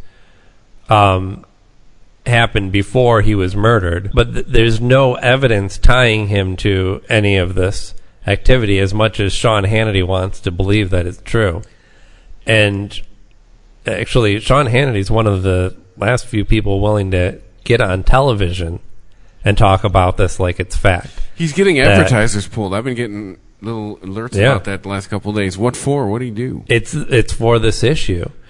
He was talking to some blogger or something that said that they had information about how Seth Rich was involved in leaking the emails and that he was killed by the Hillary campaign because of that. And then that they covered it up. That's the conspiracy theory that she is crooked. We all know this from the election, right? So it's in her name. So Sean Hannity takes this blogger's story out to the public, and then Fox News is forced to retract the story and say we have no credible source for this story. We have nothing to corroborate it, and the witness or the person that we have that claims it's true has no direct evidence that they can bring forward. But that's not stopping Sean Hannity. He is not going to be silenced. He is pushing this issue, even though the parents of of Seth Rich and the brother of Seth Rich are publicly asking him to stop. That you're dragging our son's name through the mud. You're possibly muddying up an investigation to find what actually happened. And it's got to just fucking tear you apart to see your murdered son be used as a political tool. And it's absolutely shameful. It is disgustingly shameful what Sean Hannity and other people are doing in knowing that they're wrong. I mean, I've got to give Sean Hannity at least this much credit. He's smart enough to keep his composure and get a nice TV job and have a radio show and all these people follow him, and he's accomplished something, that is for sure. If he's that smart, he's got to be smart enough to know that there's some shit going down between Russia and Trump, and that this is a good way in his mind to redirect the story by feeding into this fake news story about the death of Seth Rich. So I believe he is knowingly using the murder of a young man to further his own cause and to try and cover up for a president that he supports no matter what. Well, this is what, Vince Foster 20 plus years down the line. I mean, didn't we already kind of go through this with the Clintons and a mysterious, murder, suicide, whatever you want to call it? Oh yeah, there's plenty of people that just added Seth Rich's name to a whole list of like 45 people that the Clintons had killed. But that's the difference between today and 25 years ago. 25 years ago, this was almost exclusively the territory of the Tinfoil Hat Brigade. Now this is being reported on... They got their own channel. I say this loosely, but legitimate news channels. You have to say Fox News because it's in the name of the channel. But, it's questionable. It's used liberally, the term news over there. Oh, I agree. And I don't even think it's shocking that he knowingly is using this kid's death. And dragging his name through the mud. We're bagging on Fox News. I had to take a picture of an alert I got the other day because it was just like, wow. Like, you tell me you don't you want to call yourself fair and balanced? This alert I got was ridiculous. It is from Fox Business from 1:03 on Tuesday, May 23rd. No joke. This says Trump budget saves taxpayer money by weeding out welfare freeloaders. That came from Fox Business. What the fuck? Fair and balanced? Fair and balanced. That's not a leading headline whatsoever. That's not telling you what to think just by reading the headline in the first place. Yeah. Right, just fair and balanced uses word freeloader in headline. I know, right? That's not fair and balanced. Nope. Try again. I can't help but just be so cynical that I'm like, yeah, but the business channel. That's supposed to just be reporting fucking Wall Street and shit in the market all day. Dude, not anymore. Not in the day and age of politics as entertainment. God damn. Dude, imagine if the Yankees had their own sports channel and Red Sox Nation had their own sports channel. That's Fox News. It's Fox News and MSNBC. The rest of the MLB gets fucking CNN. Yeah. I mean, that's really what it is. It's you pick your side and you root for it. Because, I mean, remember, beginning of the Second Iraq War, we're not gonna show pictures of caskets coming back from the war of, fallen veterans, blah, blah, blah. The left, that came from the White House. The left went nuts. Well, why can't we see that? What are you trying to hide? The right defended it. It's privacy for the families, blah, blah, blah.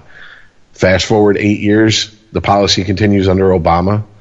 The left starts, it's privacy for the families. The right is, what is he trying to hide? Why can't we see it? it's just not. I mean, it's nonsense. And these people, of course, they're shrewd enough. They don't care. To Sean Hannity, this guy is just a name. Maybe a few pictures he's seen, and he's a ratings bonanza. That's all he is. That's why how anyone can watch the news and go, yeah. I don't think I'm being pandered to. I don't think that they're pushing one agenda over another. I don't understand. I don't. Yeah, and there's certainly join us in the middle. People, it's warm. There's even been people at Fox that have broken a little bit. Going back to John Oliver's show, he had on Sunday. I don't remember which reporter it was. I don't call him a reporter. He's a talking head. But he was, in one clip, diehard supporter of Trump, and he can do no wrong, but then plays a clip from 2 days earlier where he's saying, like, well, this is starting to look kind of weird. So, yeah, I mean, I think he was definitely pulled aside after that and said, hey, let's not waffle on this Trump thing. Let's all be on the same page here. Well, I mean, that's just a poorly kept secret of the Republicans. I don't think anybody would be shocked to find out if it was confirmed that behind the curtains there's a split in the Republican Party due to Trump. No shit. I mean, that's not even, to me, that's not even a, this isn't right. Obama. Yeah, but This isn't Obama versus Clinton, and when Obama won, everybody just threw in with Obama. There's still politicians trying to fucking straddle that line and not support him, but not appear to go against him, hoping that eventually something happens. But it does point out a core difference between Fox News and CNN. A lot of people want to set this up like, well, you've got Fox News on one side and CNN on the other side, and they're just as bad. They just each pick their own side. Yeah, but I don't think there's an attitude at CNN of having to pull somebody aside and get them back on message. No. I think there's just an attitude at CNN like there's at most news organizations, which is we need to find the truth. Now, is there some portion of every editorial process that in weeding out or selecting certain stories that directs their overall message? Certainly. But it is so clearly like a lockstep thing with Fox. And I don't... When all of your opinion is ultimately coming from the top down, how can you even call yourself a news organization? Because you're not. You're a propaganda machine. You are a cheerleader. You might as well have pom-poms, be wearing a skirt. I don't think it's far-fetched at all to think that people at Fox and people at MSNBC have their standing marching orders. You guys know what side we cater to. Unless you're our token paid person to speak for the other side, then don't stray too far from the party line. And I mean, I'm sure they're given leeway, but let's be honest, man. When your guy's in office and you're basically stumping for him, like Fox News, the leeway and the room for improvisation that you allow becomes a lot less. Yeah, but are you saying, Rich? Yeah, Fox is bad, but so is the rest of the liberal media. They're just as bad. I mean, if we want to get down to it, I think Fox set the template for the shit. Roger Ailes, I mean, that's... do your research. That guy pretty much figured out how to prey upon dividing the country based on what news they want to hear and they want to believe and they're prone to believe. And I think since then, yeah, I think all the channels have flirted with it. I think MSNBC pretty much does have a liberal bias. And, I mean, is it any question? Is it a debate that Fox has a conservative bias? Nope. Well, it's one thing to have a conservative or liberal bias, but the top-down messaging of your reporting is the difference that I see between Trump, Breitbart, Fox News, Breitbart, other organizations like that. Maybe I'm naive. I don't know for sure, but I don't see that reflected in the reporting coming from CNN, from MSNBC. I think it's a false equivalency to say they're both equally as bad. I mean, I think, and MSNBC, without assigning a negative connotation to it, before all the fucking shit happened, before he quit or resigned or got the boot or whatever the fuck. I mean, to me, Bill O'Reilly and Rachel Maddow were flip sides of the same coin. Yep. They were pundits who spoke to their crowd. Right, that's but it's kind that's of what like I'm talking about. But it's like the decision that we were faced when we had to choose a president last year. You know, I voted for Hillary. I didn't want to. I didn't like Hillary. Certainly there was, early on in the election, I was looking at her as one side of the coin, where the other side was pretty much the same, until it got to be Trump's face on the other side of the coin. And then I saw that there was clearly a better side to that coin. And in this case, I don't believe everything that comes from MSNBC, but if I was forced to believe one over the other between MSNBC and Fox, I think there's clearly a better side to that coin as well. And I'm not just talking about how it lines up with my own beliefs.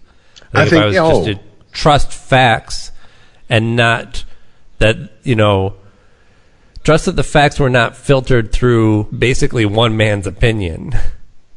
I mean, do a lot of people at Fox, probably most of them, agree with, Roger Ailes before he passed and whoever else is at the top in Fox News? Yeah, probably they do tend to agree. But if they don't, they're not free to voice that opinion. They're not free to follow that story because it's not in line with their message. I think there's a lot lesser degree of that going on at MSNBC. Fox is so deep in the Republican Party's pocket, they're busting the seams out at the bottom.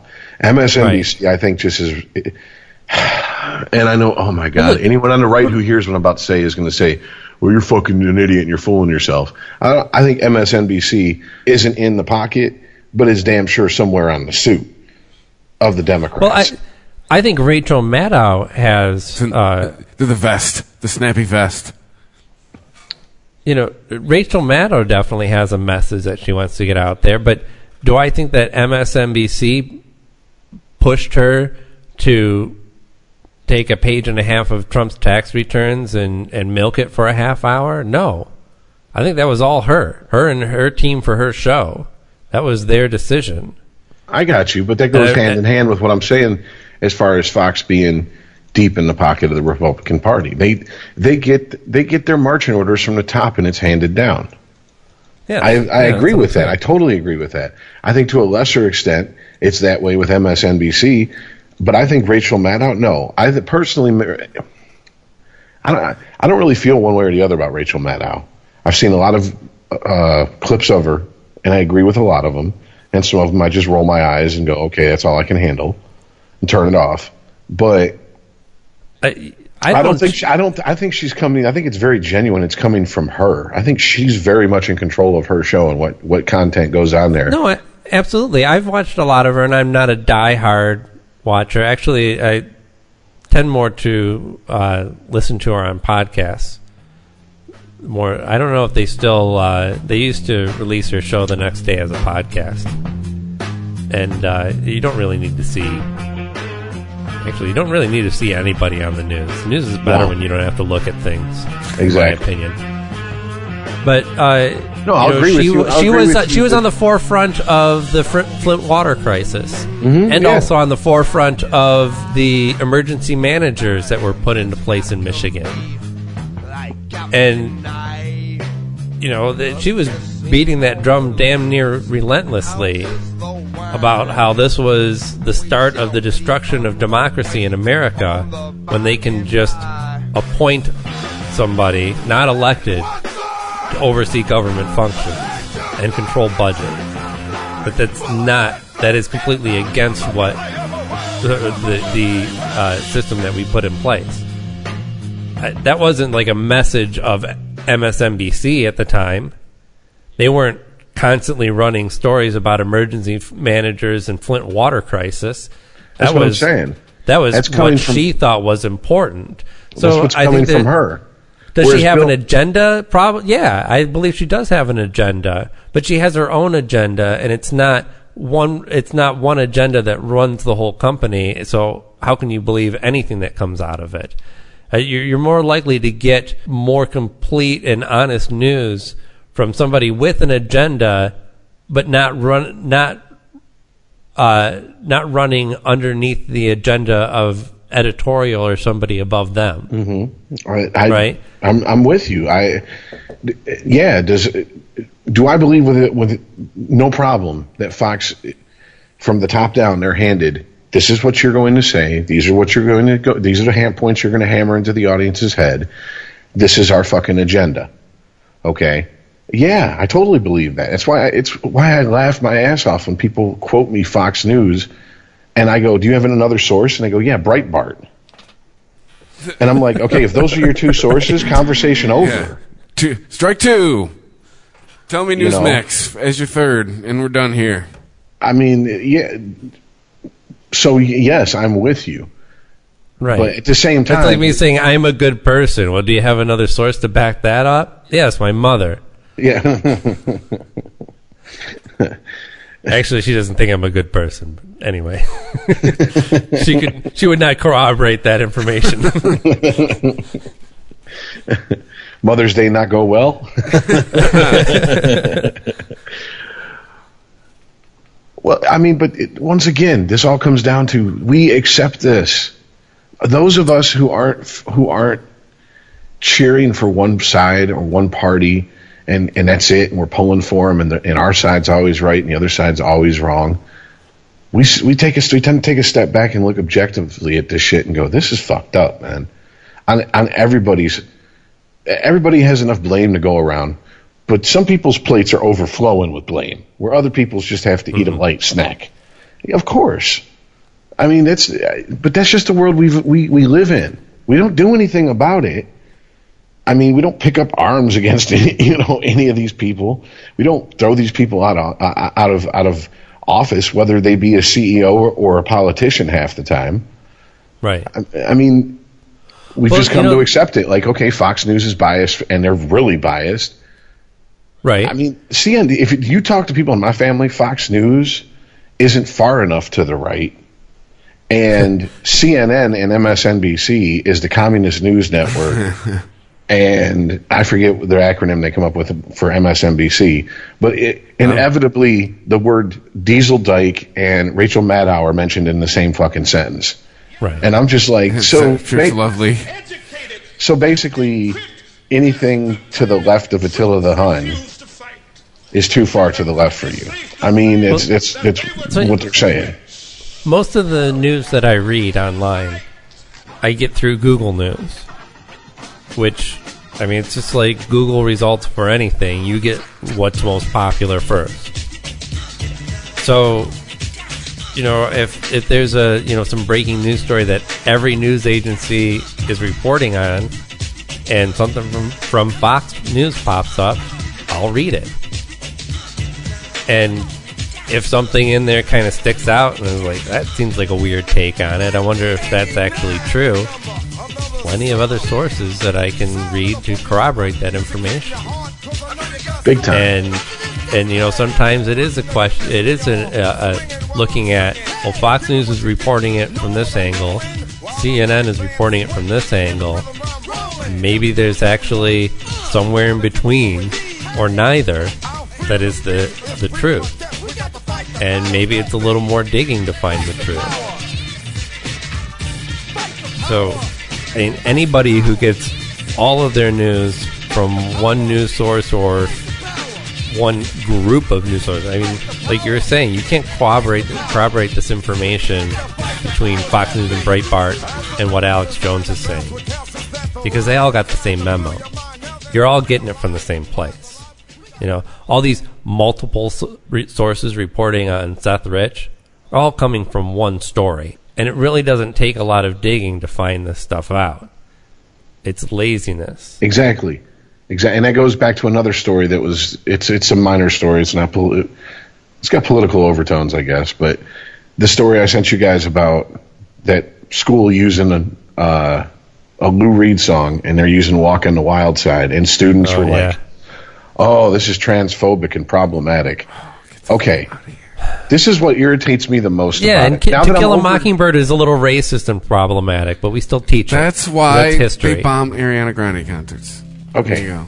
After the initial to steal a phrase from Hunter S. Thompson, hate and rage subsided, I was like, okay, what really bothers me about the situation? These are people in high school right now who grew up with the internet. They have a world of information at their fingertips. It would take all of a 5-minute Google search. Lou Reed, Walk on the Wild Side. Is it homophobic? Right. First of all, just Google image search and see the guy with eyeliner. He has an album called Trans, and he was known to cross-dress. Okay? He hung out with Andy Warhol. He was part of the Velvet Underground. These are not fucking right-wing, hate-filled people.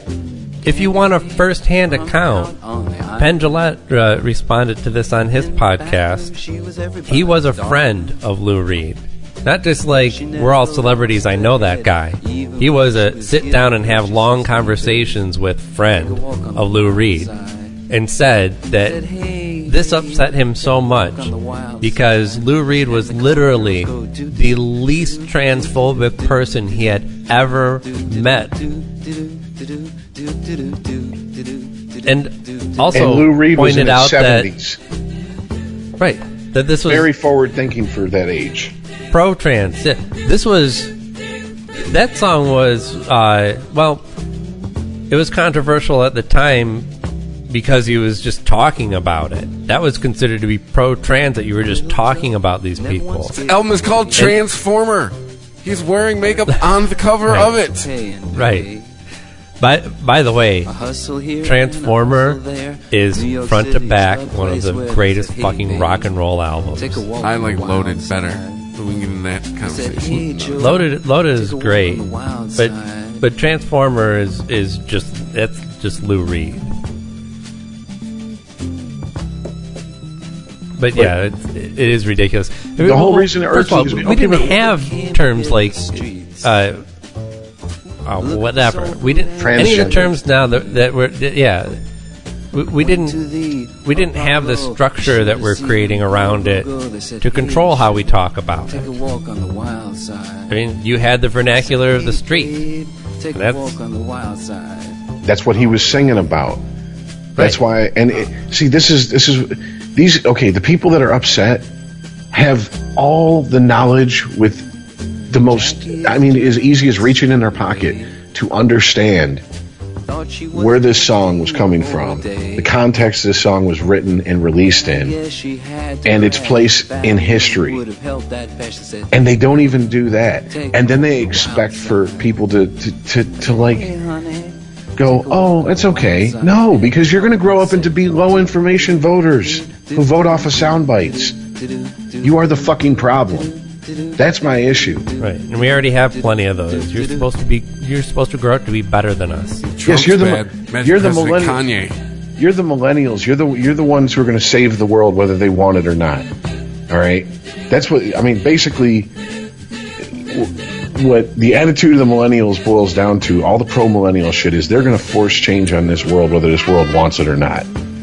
Okay, then you need to be very educated about the world you're moving around and existing in. And if you're not, then you don't get to say whether this song does not need to be played or this song needs to be taken off of radio stations' airwaves.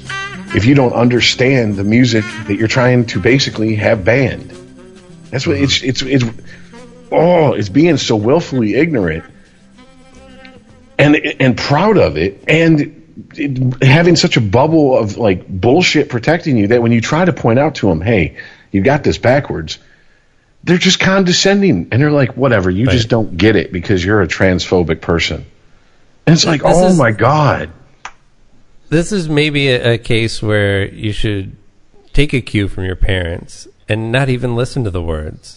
Nobody for the longest time gave a shit about what was going down in there, except for a handful of people who knew or just paid attention.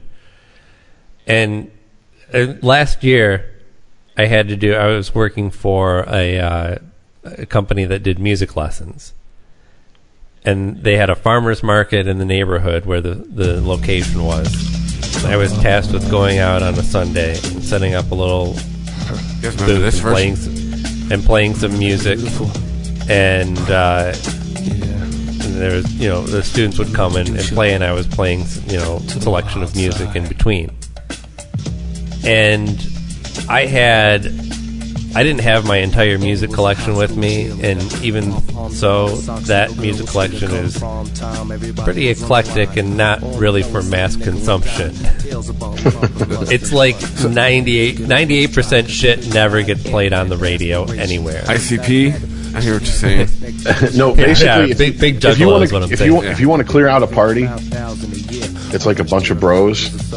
Give Aaron control of the stereo. Oh yeah. I will end that. Hey, you guys, like Morrissey? Yeah.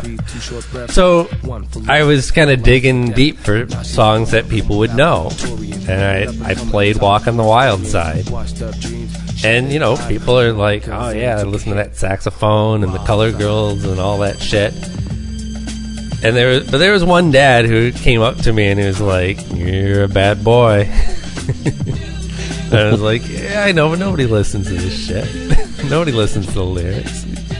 He's like, yeah, but I know what it's about. And I'm like, I know what this shit's about, too. I heard it when I was a kid and I grew up okay. I was hitting on you, Aaron. I mean, he straight up says, even when he was given head in the song.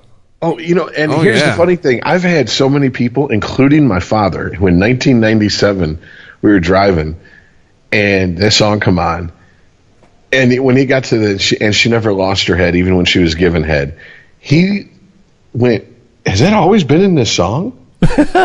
Yeah. And I looked at my dad and I said, Dad, you were alive when it came out. How would I know? It's always been in there since I first heard it. And he's like, right. Oh my God, I've never paid attention to that. And he's not the only one. It's just, you're right. I mean, look at most pop lyrics. It's not real deep shit, Well, I remember there's another song that has the word head in it, in that reference, that 89X used to play back when they would play a better selection of music. And I was listening at work, and my work at that time was a frame shop that was owned by my parents. So I was back there framing pictures, listening to the radio, and my dad was back there doing whatever, and Jet Boy, Jet Girl comes on the radio, which, if you've never heard the song, ends in the chorus, ooh, he gives me head. Jet Boy, Jet Girl. So as soon as he heard that shit, like, I wasn't even like registering it. I knew what the song was about, but I was like, nobody listened to lyrics, and I certainly didn't think my dad was listening to lyrics of a punk rock song. But as soon as he heard that, like, the radio turned off, but not because the power button was hit. Like, I think he just slammed the top of it and it stopped. Like, he anti-Fozzie'd that shit. It was a reverse Fonzie. The reverse Fonzie? That sounds vaguely dirty. Gave her a reverse Fonzie. Yeah, it's on Urban Dictionary somewhere. Yeah. He would bap the jukebox and it would start playing his favorite song right away. This is the opposite. He slammed it and it stopped playing his least favorite song immediately. Yes. And he's like, is that my son's music? Tap. Okay, we're enough of that. What's this homo shit? That really was happening? Oh, no, he's just kind of prudish in that way. It was just... Someone talked about the naughty on the music box? I think if it was about heterosexual fellatio, he would have been just as pissed. See, I don't know. My dad was shocked that it took him all those years to hear that in Walk on the Wild Side, but when he heard Alanis Morissette, that, what is it? You Ought to Know. And she's like, would she go down on you in a theater? I remember him like looking at me going, "Well, they're getting kind of risky with what they say on the radio these days, aren't they?" Hey man, Dave Coulier got a blowjob, all right, and we all know about it. He said it in kind of. Hey, a way, cut it out. He said it in kind of a way that I always thought that he was thinking like, "Hey, that's all right. That's a freak bitch right there. Suck a dick in the theater and then write a song about this shit." I should have been like, "Hey, Dad, here, check out Exile in Guyville." Just Yeah, I know, right? That's still fucking. Yeah, this is from the man who bought Sticky Fingers. You saw the cover. It still blows my mind that fucking whole album's about Dave Coulier. Like, oh, that's the urban legend with Jagged Little Pill. Anyway, hey man, apparently he did something right. That stuck in her psyche for a while. Yeah, well, she got a hit song out of it. It made a whole lot of money, so yeah, and he didn't see 1 cent of it, I guarantee it. He's on TV again with fucking Fuller House. That's horrible. Ridiculous. God. I watched previews for it on Netflix. I was like, I watched it as a little kid. I was like, good God, I had horrible taste in television when I was a child. Were you one of those kids that was like, I got to see what Urkel does this week? Yes, it was written the same. Like, it was the same jokes. It's like, wow, it's like, how did I even find out about George Carlin and Bill Hicks if this was my taste in comedy when I was a child? I thought Dave Coulier was a comic genius. Yeah. Well, there's been so many reboots and rehashings, reworkings of shit from our childhood. Do you guys think, are there any that you think have been successful? That have been entertaining in their own right for any reason? Any reboots? And section 1B to that question, do you think any of these like reboot movies, TV shows would stand alone if you stripped out all their nostalgic elements? I hear the 21 Jump Street movie's pretty funny, but I haven't seen it. That's what I've heard too, and I've watched half of it, and I was like, I don't get it. Really? Oh my God, that movie was hilarious. Just to watch Channing Tatum, Mr. Douchebag, because up to then I had never seen him make fun of himself. Yeah. And in that movie, he is self-aware enough to know, like, he's not straying too far from the man he is by playing that role, the dumb jock. And he's self-aware enough to go with it, and it makes it hilarious. I mean, I don't know, humor, whatever. It's subjective. What's funny to one person isn't funny to another. I thought that was hilarious. I'm trying Chris, to think. Chris, you like the Ghostbusters reboot, right? I mean, yeah, I thought if you put yourself, I don't know. I'd look back on it. If I got to give you all these qualifiers, was it really that good? But I don't know. I just think if you go into it just, as a fan of the old movie, like, I don't know. I thought it was all right. I didn't think it was a horrible shit show. I thought it was all right. Right. If we're talking about it's just strictly reboots, I thought Starsky and Hutch had amusing points in it. It is a dumb movie, but it was amusing. If it was 4 ghost hunting chicks, would you go see the movie? Well, I'm a fan of ghosts. I'll tell you, if you're a fan of the concept of ghost busting, it's still a good movie. So perhaps. I mean, it's weird because when your connection is so tied to it in that way, where it's not like you wouldn't have anything left over if you took ghost hunting out of the Ghostbusters reboot. Mm-hmm.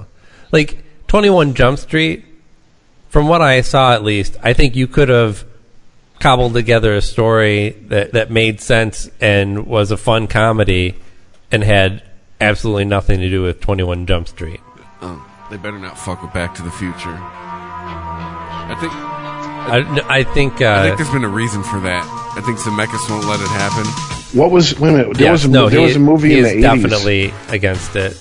There was a movie in the 80s that I think either was out at the same time as 21 Jump Street or came out before it that had John Cryer in it, where wasn't he a cop that was undercover in a high school? Oh, yeah, that sounds familiar. And yes.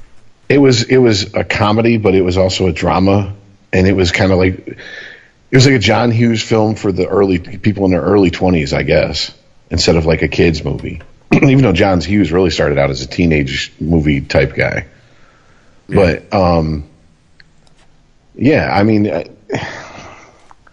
They could have done it easily with what was the name 21 of Jump that? Street. I think what is better is the stuff that references the time period that they're doing all these reboots from, like Stranger Things, like the It movie coming out that's set in the 80s.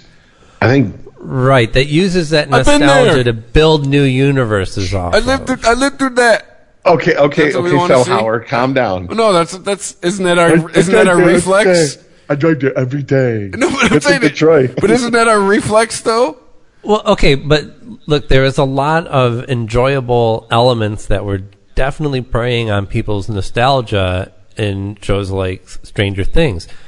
But when it's done right, I think you can remove all of that. If you took Stranger Things and put that story in present time, I would still watch it, and I believe it would be just as good. You take any kind of sly reference to Stephen King out of there. I mean, you can't really, because it's in the nature of the material, right? Mm-hmm. The influence of Stephen King is baked into that genre. Yeah. But So is it all member berries? But if you just, if you made it the Stranger Things font different, it'd still be a good show. If I didn't look at that font and think that looks like a Stephen King font, I would still think it was equally as competent material. It doesn't hinge on nostalgia. Also, the new Twin Peaks. I don't know if you guys are Twin Peaks fans. I haven't seen the new one yet. But you've seen the original, Rich? When it originally ran, and that's it. So, and I never saw really? the movie. Are they using So- Are they using the Julie Cruz song? See, I've no, not the no lyrics, but yeah, the soundtrack is back. Now there are a lot of nostalgic elements because for those who have watched the show, you see the Black Lodge, you hear the guitar line. I mean, it all comes back. All you need is an image of red curtains, and you're like, oh, fuck. People are going to start talking backwards. I mean, that's all there. But this is also different in that this is the story 25 years later. And yeah, I've seen...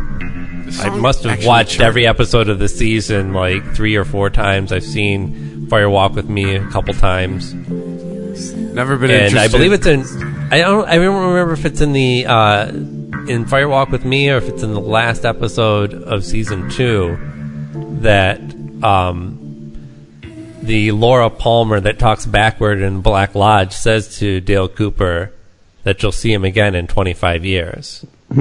I mean, it's Lynch, dude. Can you put anything past him? No, I used And to think that was a very thought out, plotted TV show when I was watching it as a kid. That was the first TV Right. show I realized at a certain point they're making it up as they go. oh yeah, I think all of the second season. Yeah, I don't think they went into it thinking that they would get anything other than the first season. I think David Lynch probably thought, look, we'll get one season out of this, set up an interesting story, and then maybe I'll do a couple movies about it to wrap it up. He was. I mean, he had Blue Velvet, and then he had Wild at Heart, and that was like he was the hot kind of weird director, artsy fartsy director at that point.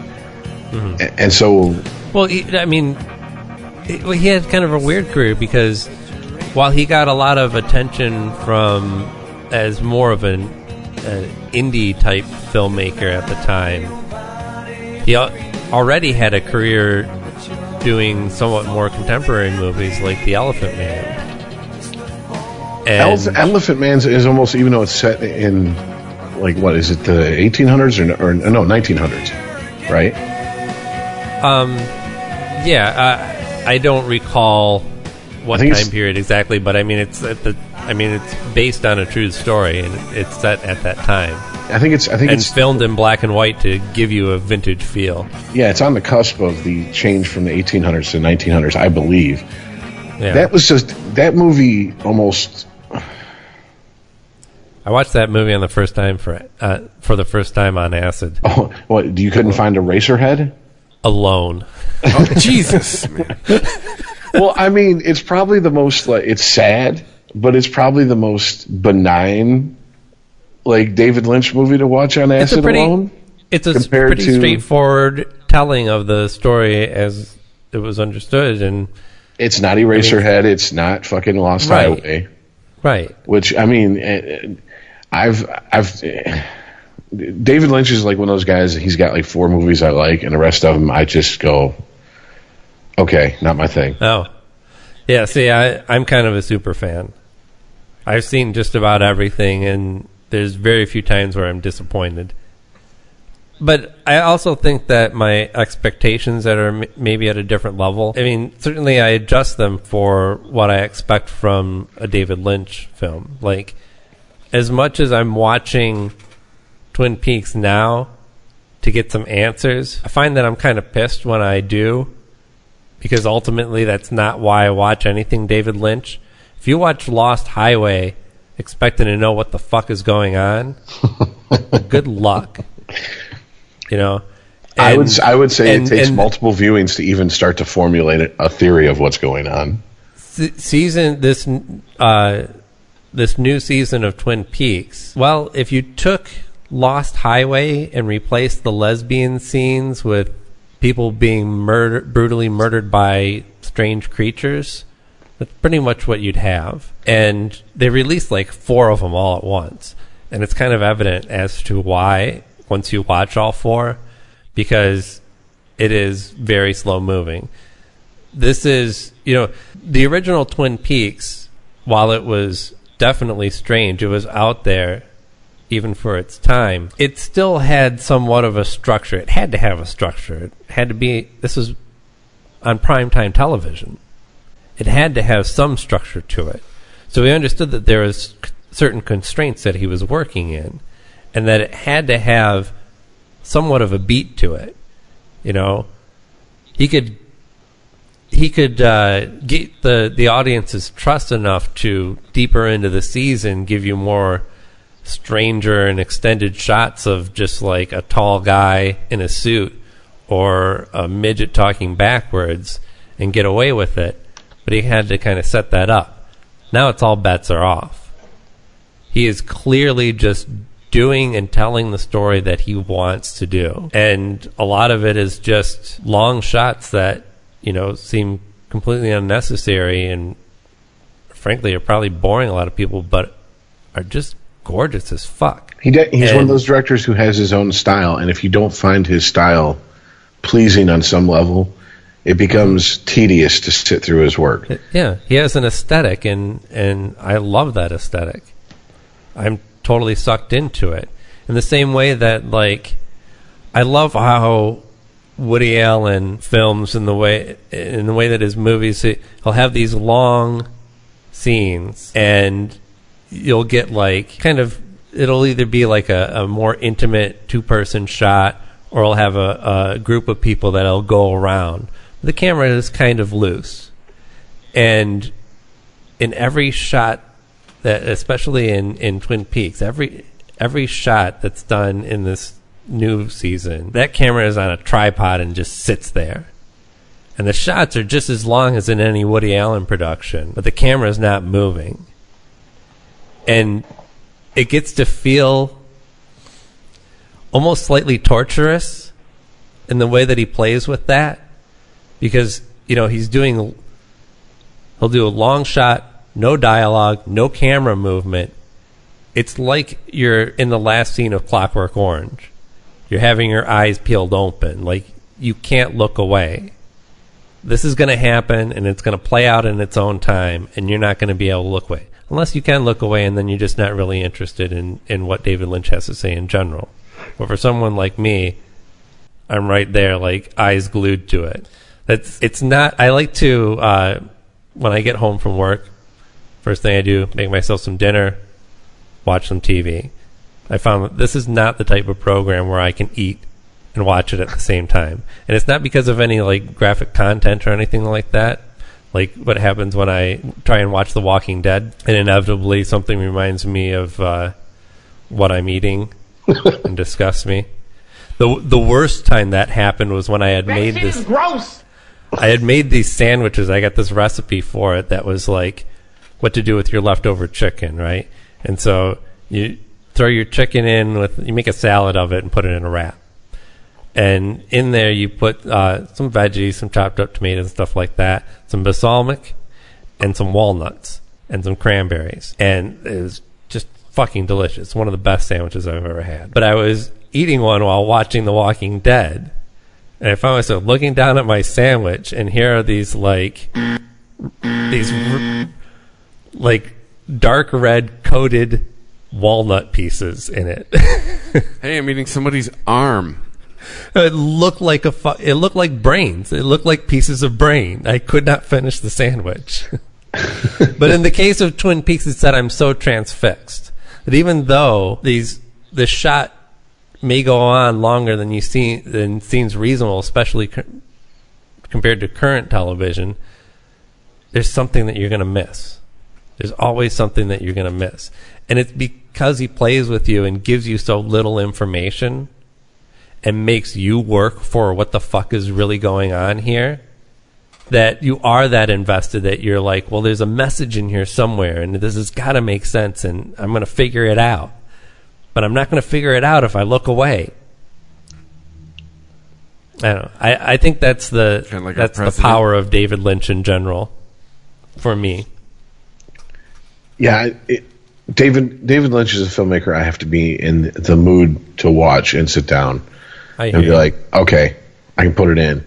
Just like you said, it's not just casual background entertainment. It's not Tommy Boy. Well, there's two different levels to me with David Lynch. Now, you had mentioned Blue Velvet and what was the other one? Was Sailor? Crazy, Wild at Heart. Wild at Heart, right? Those are two that got him a lot of attention, and those are two movies where you have probably, while it's fucking out there, they're fucked up movies, you have probably the tightest story structure in those two movies compared to anything else that he's done outside of The Straight Story or the Elephant Man. Whereas a movie like, I can't remember the name of the last one that I saw that was really weird, or Lost Highway, where it's a lot looser. It's a lot more surreal. I mean, the surreal elements are still there in Blue Velvet, but they're all tied into this larger, crazier story. Same with Wild at Heart, and there is a little universe that he's building, and you do kind of get, do you ever know what's in Frank's gas tank? No. Does it really matter? No. But you get what motivates the characters, and you get why things happen. You don't get the why in Lost Highway. And so there are two different levels of enjoyment for me. There's the aesthetic level of just about anything that this guy does is outright beautiful to me, and I want to see it. And then there's that next level up where not only is it all beautiful, but it's telling me an amazing story as well. And that's where I agree with you that like Blue Velvet and Wild at Heart are two perfect examples of movies that do stand above the rest of his body of work and being exceptional in that way. So I feel you. Not always in the mood for the surreality, but how are you never in a mood, not in a mood for a good story?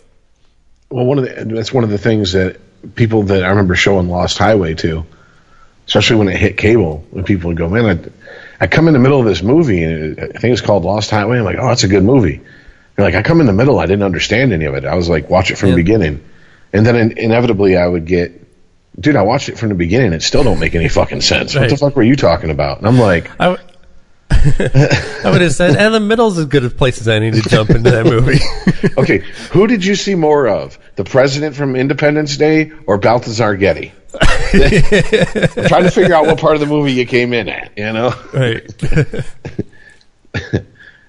But yeah, Mulholland Drive was on paper a movie of his I should have really been into, and I have tried and I have tried. I can just not get into that movie. I have fallen asleep. I have, just turned it off and been like, I'm gonna try tomorrow, and tomorrow never comes. Just for some reason I can't get into it. Never seen The Straight Story, and I haven't seen Well, Straight Story's all right. I haven't seen Fire Walk with Me. Everything else. Straight Story is a Disney production. I mean, it's a straight story. It's about a guy driving his tractor across the U.S. It's like Forrest Gump without effects. Gotcha. Okay.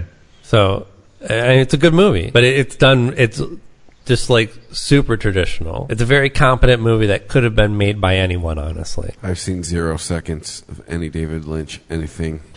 Wow, really? I mean, how do you manage that, dude?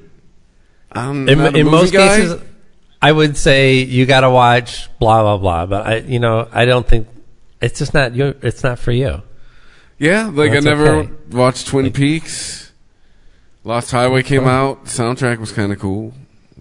I remember I started watching Twin Peaks after it aired, probably years after, because it aired when I was in high school. So I think I would have been probably sophomore year, I believe. So that would have been, 90? Does that make sense? Yeah, it went from, 90 to 92? Mulholland Drive sounds familiar. I think I might have seen that. Well, so, yeah, but when Twin Peaks was originally on and I was in high school, it wasn't exactly watching a lot of television anyway, but I remember coming across the program and... You were doing must-see TV? I think it was a scene, I think it's Ben that shoots the stuffed bear in his office after having a standoff with it. I don't know what the fuck you just said. The hotel owner, he's like squaring off. He's gonna do a quick draw with the taxidermied bear, I think it was, or no, but it was something that he had in the closet that would like pop out and he would shoot. I can't remember what it is. I have to watch it again. But I watched that and I was like, what the fuck is this shit? Not interested. But then as I got older and I started getting into weirder movies, then came across Eraserhead, Blue Velvet, shit like that, and I was like, wait a minute, this is the same guy who did this crazy TV series? So I had to turn back around and watch that. Yeah, mine was totally hooked. Mine was a lot more carnal than that. I was like, I think I was my last year of middle school and a freshman in high school when it was on. And Cheryl and Fenn, yeah, that was enough for me to watch it. Oh, boy. One of the few issues of Playboy that I actually owned and cherished for a long time. I feel like we've had this conversation before. Pre-internet. When you would hold on to porn. Yeah. Your pornography used to be on paper. Dude. Or, get this, funny. The same movie for a long period of time. Oh, yeah. Yeah. Dude, I used to, when I was real young, it was baseball cards. And then it was comic books. And then it was porn. And the one thing they all had in common... One thing they all had in common was there was a stack that I was never going to trade, and there was a stack that was for trade. And this was I'm keeping my Mark McGuire rookie card, I'm keeping my X-Men 137, and I'm keeping this one with this Playboy with Cheryl and Fenn in it. Everything else is up for trade. But no, it's and then when you'd lose a movie and then find it like 6 months, a year later, it was brand new porn all over. It was a brand new movie. Fuck yeah, it was. Like where you could go like a scene and a half before you blew your shit. You couldn't get 2 minutes into it. You're like, this is like brand new. Fucking A. The good old days. I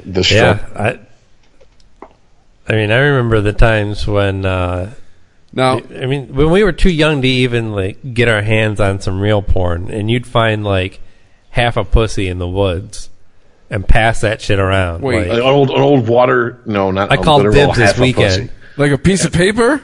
Yeah, like a water like a piece of so paper. Not like a real human vagina? Right, yeah, gotcha. No, but Aaron did find one and pass it around. It's mine this weekend, guys. Didn't I tell you? True Detective was based on my neighborhood. His mom come home and be like, why does the microwave smell funny? I had to warm something up, Ma. Don't worry about it. Don't worry about it. Right. You're all good. It's all good. It's just it was some fish sticks, Mom. I grew up in North Africa. Is it too soon? Well, who sent the thing about TJ what's his face leaving? That's me. Oh, yeah, he's leaving Silicon Valley. Apparently, he's too busy being a movie star. If you read the article, That's okay with me. That show can definitely survive him leaving. Exactly. I'm not mad at him, but I can see how I definitely see how it could maybe even be a stronger show without him. I now see it why seems like they're finding ways to like work him into this season. I now see why they're finding ways to put Dinesh and Guilfoyle more towards the front. Like I think they're funnier, frankly. To put them a lot more forward in the show. Mm-hmm. So that makes sense. And yeah, I mean, honestly, what's his character doing this season? He's kind of running around like just trying to attach himself to anything that's floating. I think he served a vital purpose, though. They had to have a bigger, zanier character to kind of bring everybody together and to be a focal point for the show, because you kind of had that challenge. As much as everybody seems to love the Big Bang for some reason, doesn't mean all nerds sell automatically. You got to have somebody that's going to bring the bros in and show them that the show can be funny, and that it's just about, mostly guys hanging out and fucking up. I'm really shocked the amount of people who were Beavis and Butthead, Office Space, King of the Hill, Idiocracy fans who want nothing to do with the show. They're like, I tried it. It's not funny. So I don't get it. Right. Dude, I see I see Silicon Valley as the culmination of all of his prior work. Yes, this is Mike Judge's crowning achievement. This is his magnum opus. Absolutely. It's got elements from all of that shit, except for maybe King of the Hill. And they definitely use the Entourage story arc of, oh, we're fucked, oh, everything's good again. Oh, we're fucked, oh, everything's good again. Right. But those are both applied to apt scenes when you're talking about the tech world and the entertainment world. I'm sure people that are in those careers feel like they're on a roller coaster a lot. Yeah, that's how it goes. One day you're the new hotness. Right. Yeah, if you're constantly trying to push the edge and boundaries of tech, you're bound to fall flat on your face, probably more than you succeed. And actor, and I think any actor who's over the age of like 50 or 60 can tell you that, there's no guarantees in Hollywood. Right. There's none. And also, I mean, ultimately, what story is he telling here? I mean, clearly it's not a man who builds a company up with an idea and then goes on to be a millionaire right away from that idea. He's not interested in telling that story. He's interested in telling the story of the struggle of people working within that industry. So he has to keep that moving in some fashion. He can't, and thereby your main character can't be ultimately successful, because ultimately successful means he turns into Gavin Belson and you don't have a show anymore. Hey, it's good to know we're getting to season 5. Yeah. But, by the way, I can't remember the actor's name that plays Gavin Belson, but he is fucking phenomenal. He just keeps getting funnier, in my opinion. And the way that he can deliver nothing lines that get big laughs. Like, I think it was not the last episode, but the one before, when what's-his-name has to go to Gavin to get the patent for his new internet. And in using the poker to gesture with, he throws it aside and the couch catches fire. Gavin Belson's reaction to that is just, I think he says, holy shit, or what the fuck, or just something like that, some expletive. But the way it's delivered is impeccable. He is so fucking funny. Well, that's one thing you got to give Mike Judge. He's in his live action stuff, at least. He's went and got people who have great comedic timing. Yes. Oh, who aren't A-list stars. I mean, Stephen Root basically launched a million imitations with his. I was told I could have the radio if I played it to the reasonable volume. I mean, right. And it's such a nothing role that ends up being such an important role by the end of it. Yeah, the guy who plays Gavin Belson before this show, where everybody knew him from? Big Love. Big Love. And if you've ever watched that show, he is the creepiest, nastiest, slimiest fucker. He's an asshole. I mean, he is just the guy that you love to hate. And he plays that same kind of character in this, in the way that you love to hate him, but it's a totally different personality. And there's nothing funny about his acting or his character in Big Love. And I guess it's part of why I find it kind of astounding that he has that much comedic chops. You know, I was thinking the same thing when you guys started telling me to watch Billions. With, what's his... Damian Lewis? What's Axe's right-hand man? Yeah, who used to play Gale in... what is his name? He's been in so many shows. But the guy that was getting the IV treatments and shit for his hangovers and all that. Right. Oh, what the fuck's his name? He played Gale in Breaking Bad, the chemist that they hire that Jesse shoots in the head. Oh, shit. See, I was thinking he played the editor-in-chief of the paper in the 5th season of The Wire. Also, yes. And he was rather an asshole. demure characters. But he was an asshole, but he wasn't funny. And so when I saw him in Billions, I was like, he's playing a funny asshole this time. And I remember thinking, I was like, oh, okay, this guy's pretty good at the funny shit. Like, he's got some timing. Oh, yeah, absolutely. He played a character in The Wire that could definitely show his anger, but he was a reasonable character. He wasn't the over the top character that he's playing in Billions. Yeah, like, the only thing they had in common is they were assholes. You wouldn't call the editor in The Wire flamboyant. No, I mean, the only thing they had in common is they're assholes, and they're completely different type of assholery. But there is assholery afoot, you know, so. Right. Which, I mean, that's a trick. I mean, first of all, I think it takes a really good actor to play... It takes a better actor to play a bad guy than it does a good guy, certainly. And that's because the good guy already has the audience on their side. And not only to find somebody that can play, not necessarily the villain, you know, Wags. But he's not the good guy in Billions. David Costabile? Is that his name? Costabile. Right, but to understand that there's different types of assholes and to find the right type of asshole for this character. Yeah, a bad guy that can make you root for him and still care about the good guys. That's usually like a very stellar performance. I'm thinking of Kevin Spacey as John Doe in Seven. Like even there are no good guys in Billions. We'll see. That's what I was about to say about Seven. Seven is just really a bunch of broken people, and then there's John Doe who's really broken. And like he even spells it out where he's like, and then there was the lawyer, and I know both of you secretly must have been praising me for killing that, piece of shit.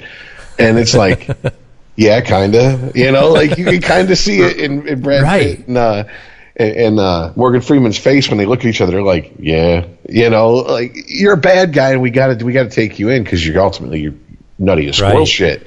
That is part of the brilliance of that movie because I think that they're kind of showing us that, like, look, all these people are fucked up. At least this one has a plan. And here's the thing: at least he's got a motive. He's got an aesthetic. He's got something. And he's just not wandering through the world, letting it harm him. And for the good guys to win, for the quote unquote good guys to win, would have meant that Brad Pitt would have had to walk away from him at the end of the movie. And I don't know anyone who saw that movie who wasn't like, go pump, just empty the clip in his head. Just do it, which ultimately meant John Doe won.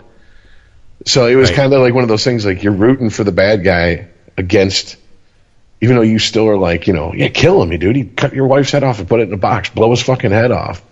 But that's what he wants, and he wins if you do it. Mm-hmm. God, I'm going to go.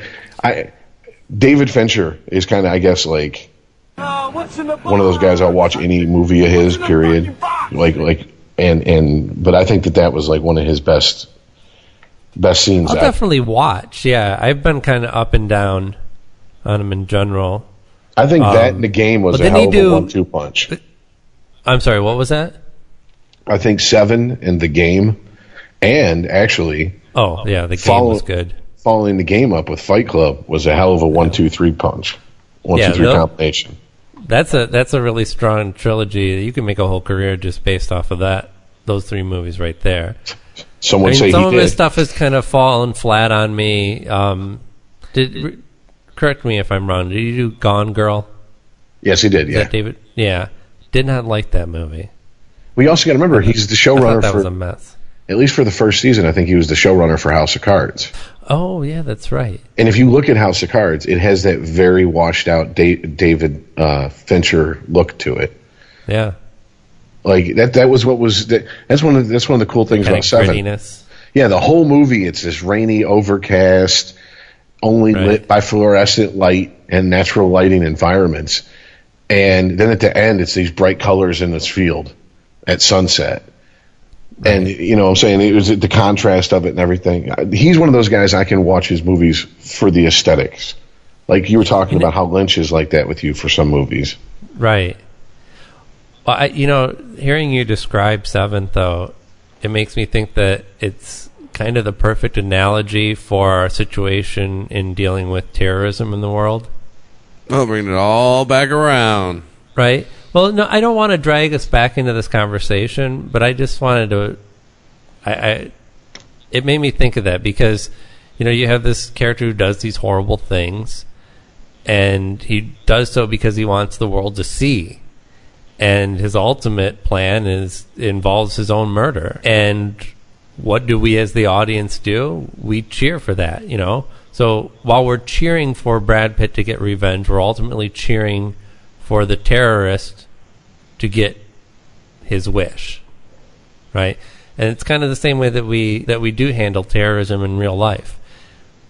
While we should, seek to put put terrorists in jail and get them out of power, absolutely. But when it comes to, our loved ones possibly being harmed, well, yeah, we're going to pull the trigger.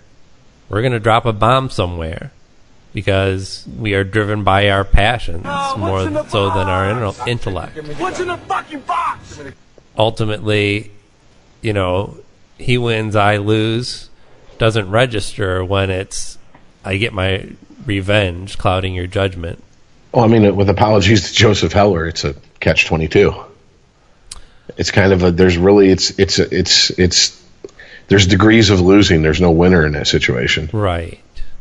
And that's what makes the whole thing hard to deal with because there's so many people who don't, either they're incapable of accepting that or they refuse to accept that as the truth of the situation. And they want to come at it from there's some way to have a decisive victory to where the movie ends with us standing on the rubble of ISIS holding up the American flag in one hand and a piece of mom's apple pie in the other, smash cut to credits. That's not how the life works. That's not how the world works. This is a lot of gray area, and there's a lot of nuance in the situation, and nobody's hands are clean. Everybody's hands are dirty and bloody at some point in all this. I mean, if you look at, like you said, the Middle East, we go in there, we treat it like it's our personal sandbox. Well, of course we're going to breed just people who are resentful of that to the point where they're like, you know what? I have so little hope. Yeah, I'll blow myself up, take 20 of them out. Who gives a fuck? I mean, it's like when we were talking about the right, but it's like when I was comparing it to 7 and saying that people watch it and root for the villain because at least that guy had a plan. At least he has a direction. Like, that's how people get attracted to terrorism in the first place. The whole world is fucked up. It seems like everybody's against me, and here's some people that have a plan to do something about it. Fuck a lot better than what I'm looking at now. I will say that this is completely my personal experience. I'm not claiming that these numbers would hold up if you applied them to a larger group of people.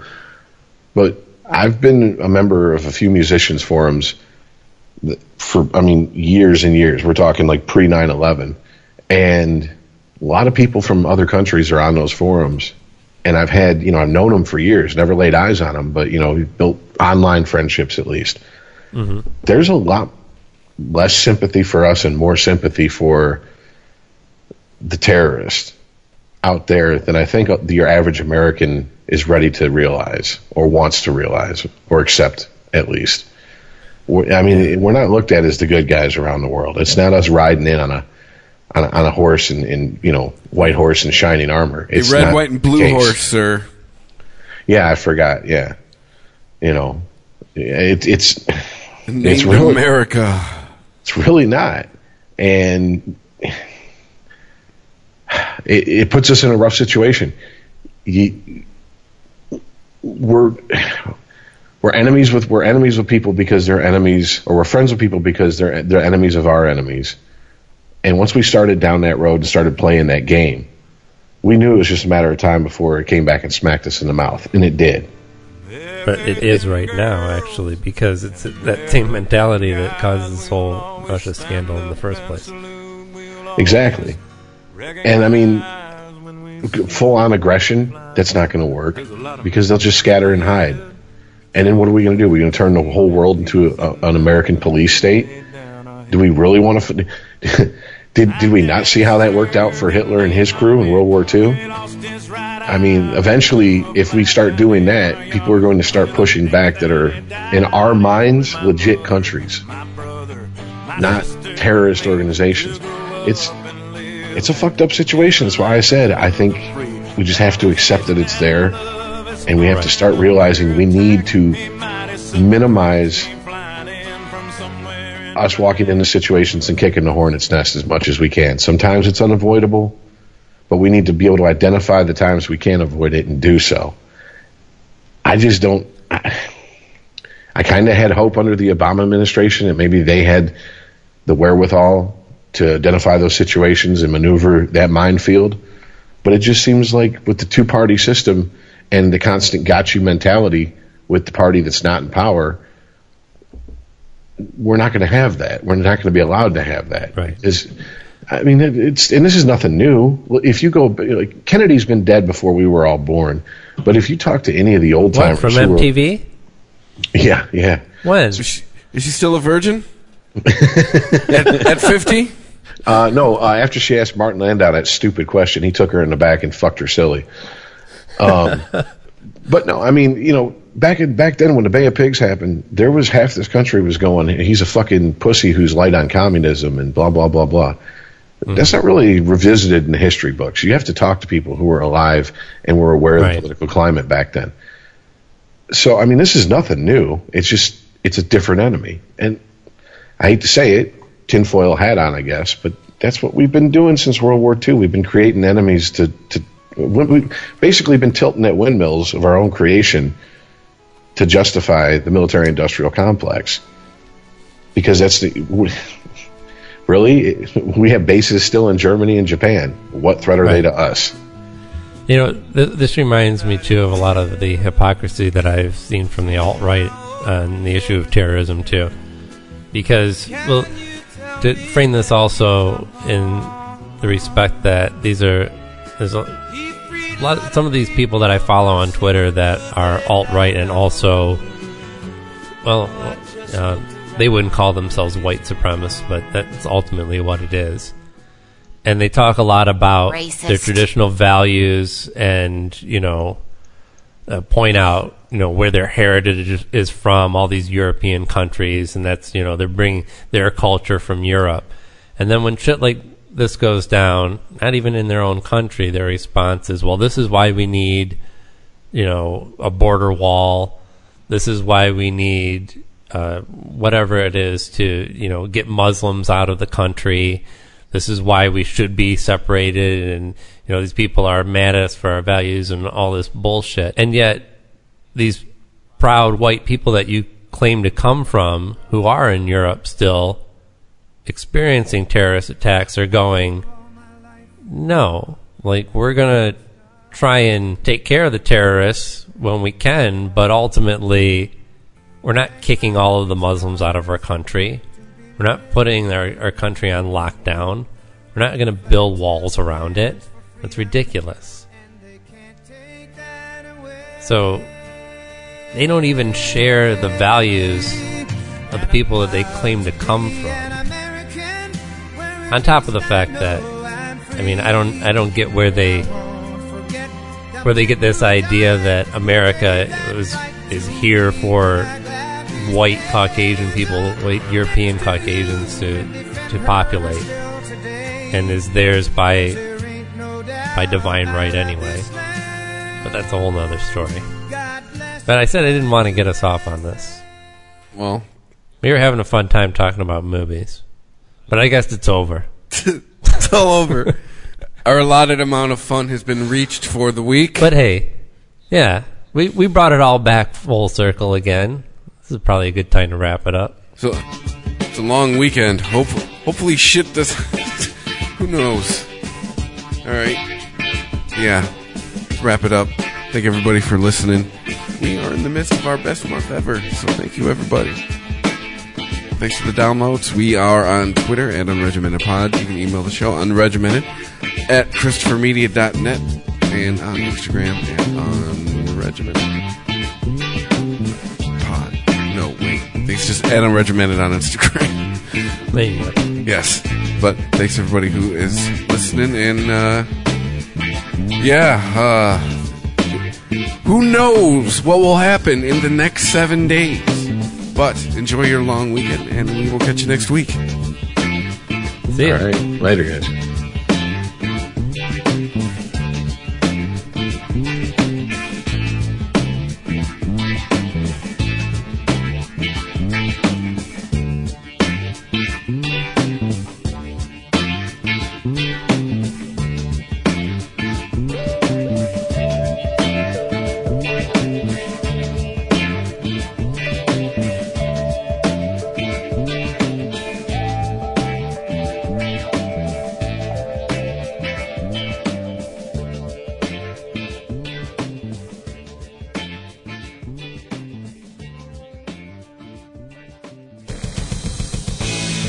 If you like this show, please tell a friend. Please follow us on Twitter and like and share us on Facebook by searching for Christopher Media. You can subscribe to all ChristopherMedia.net shows for free on ChristopherMedia.net. Please make sure to rate and comment on all your favorite Christopher Media shows. Thank you in advance for supporting Christopher Media by clicking on the PayPal button and by clicking through to all the sponsors who support ChristopherMedia.net.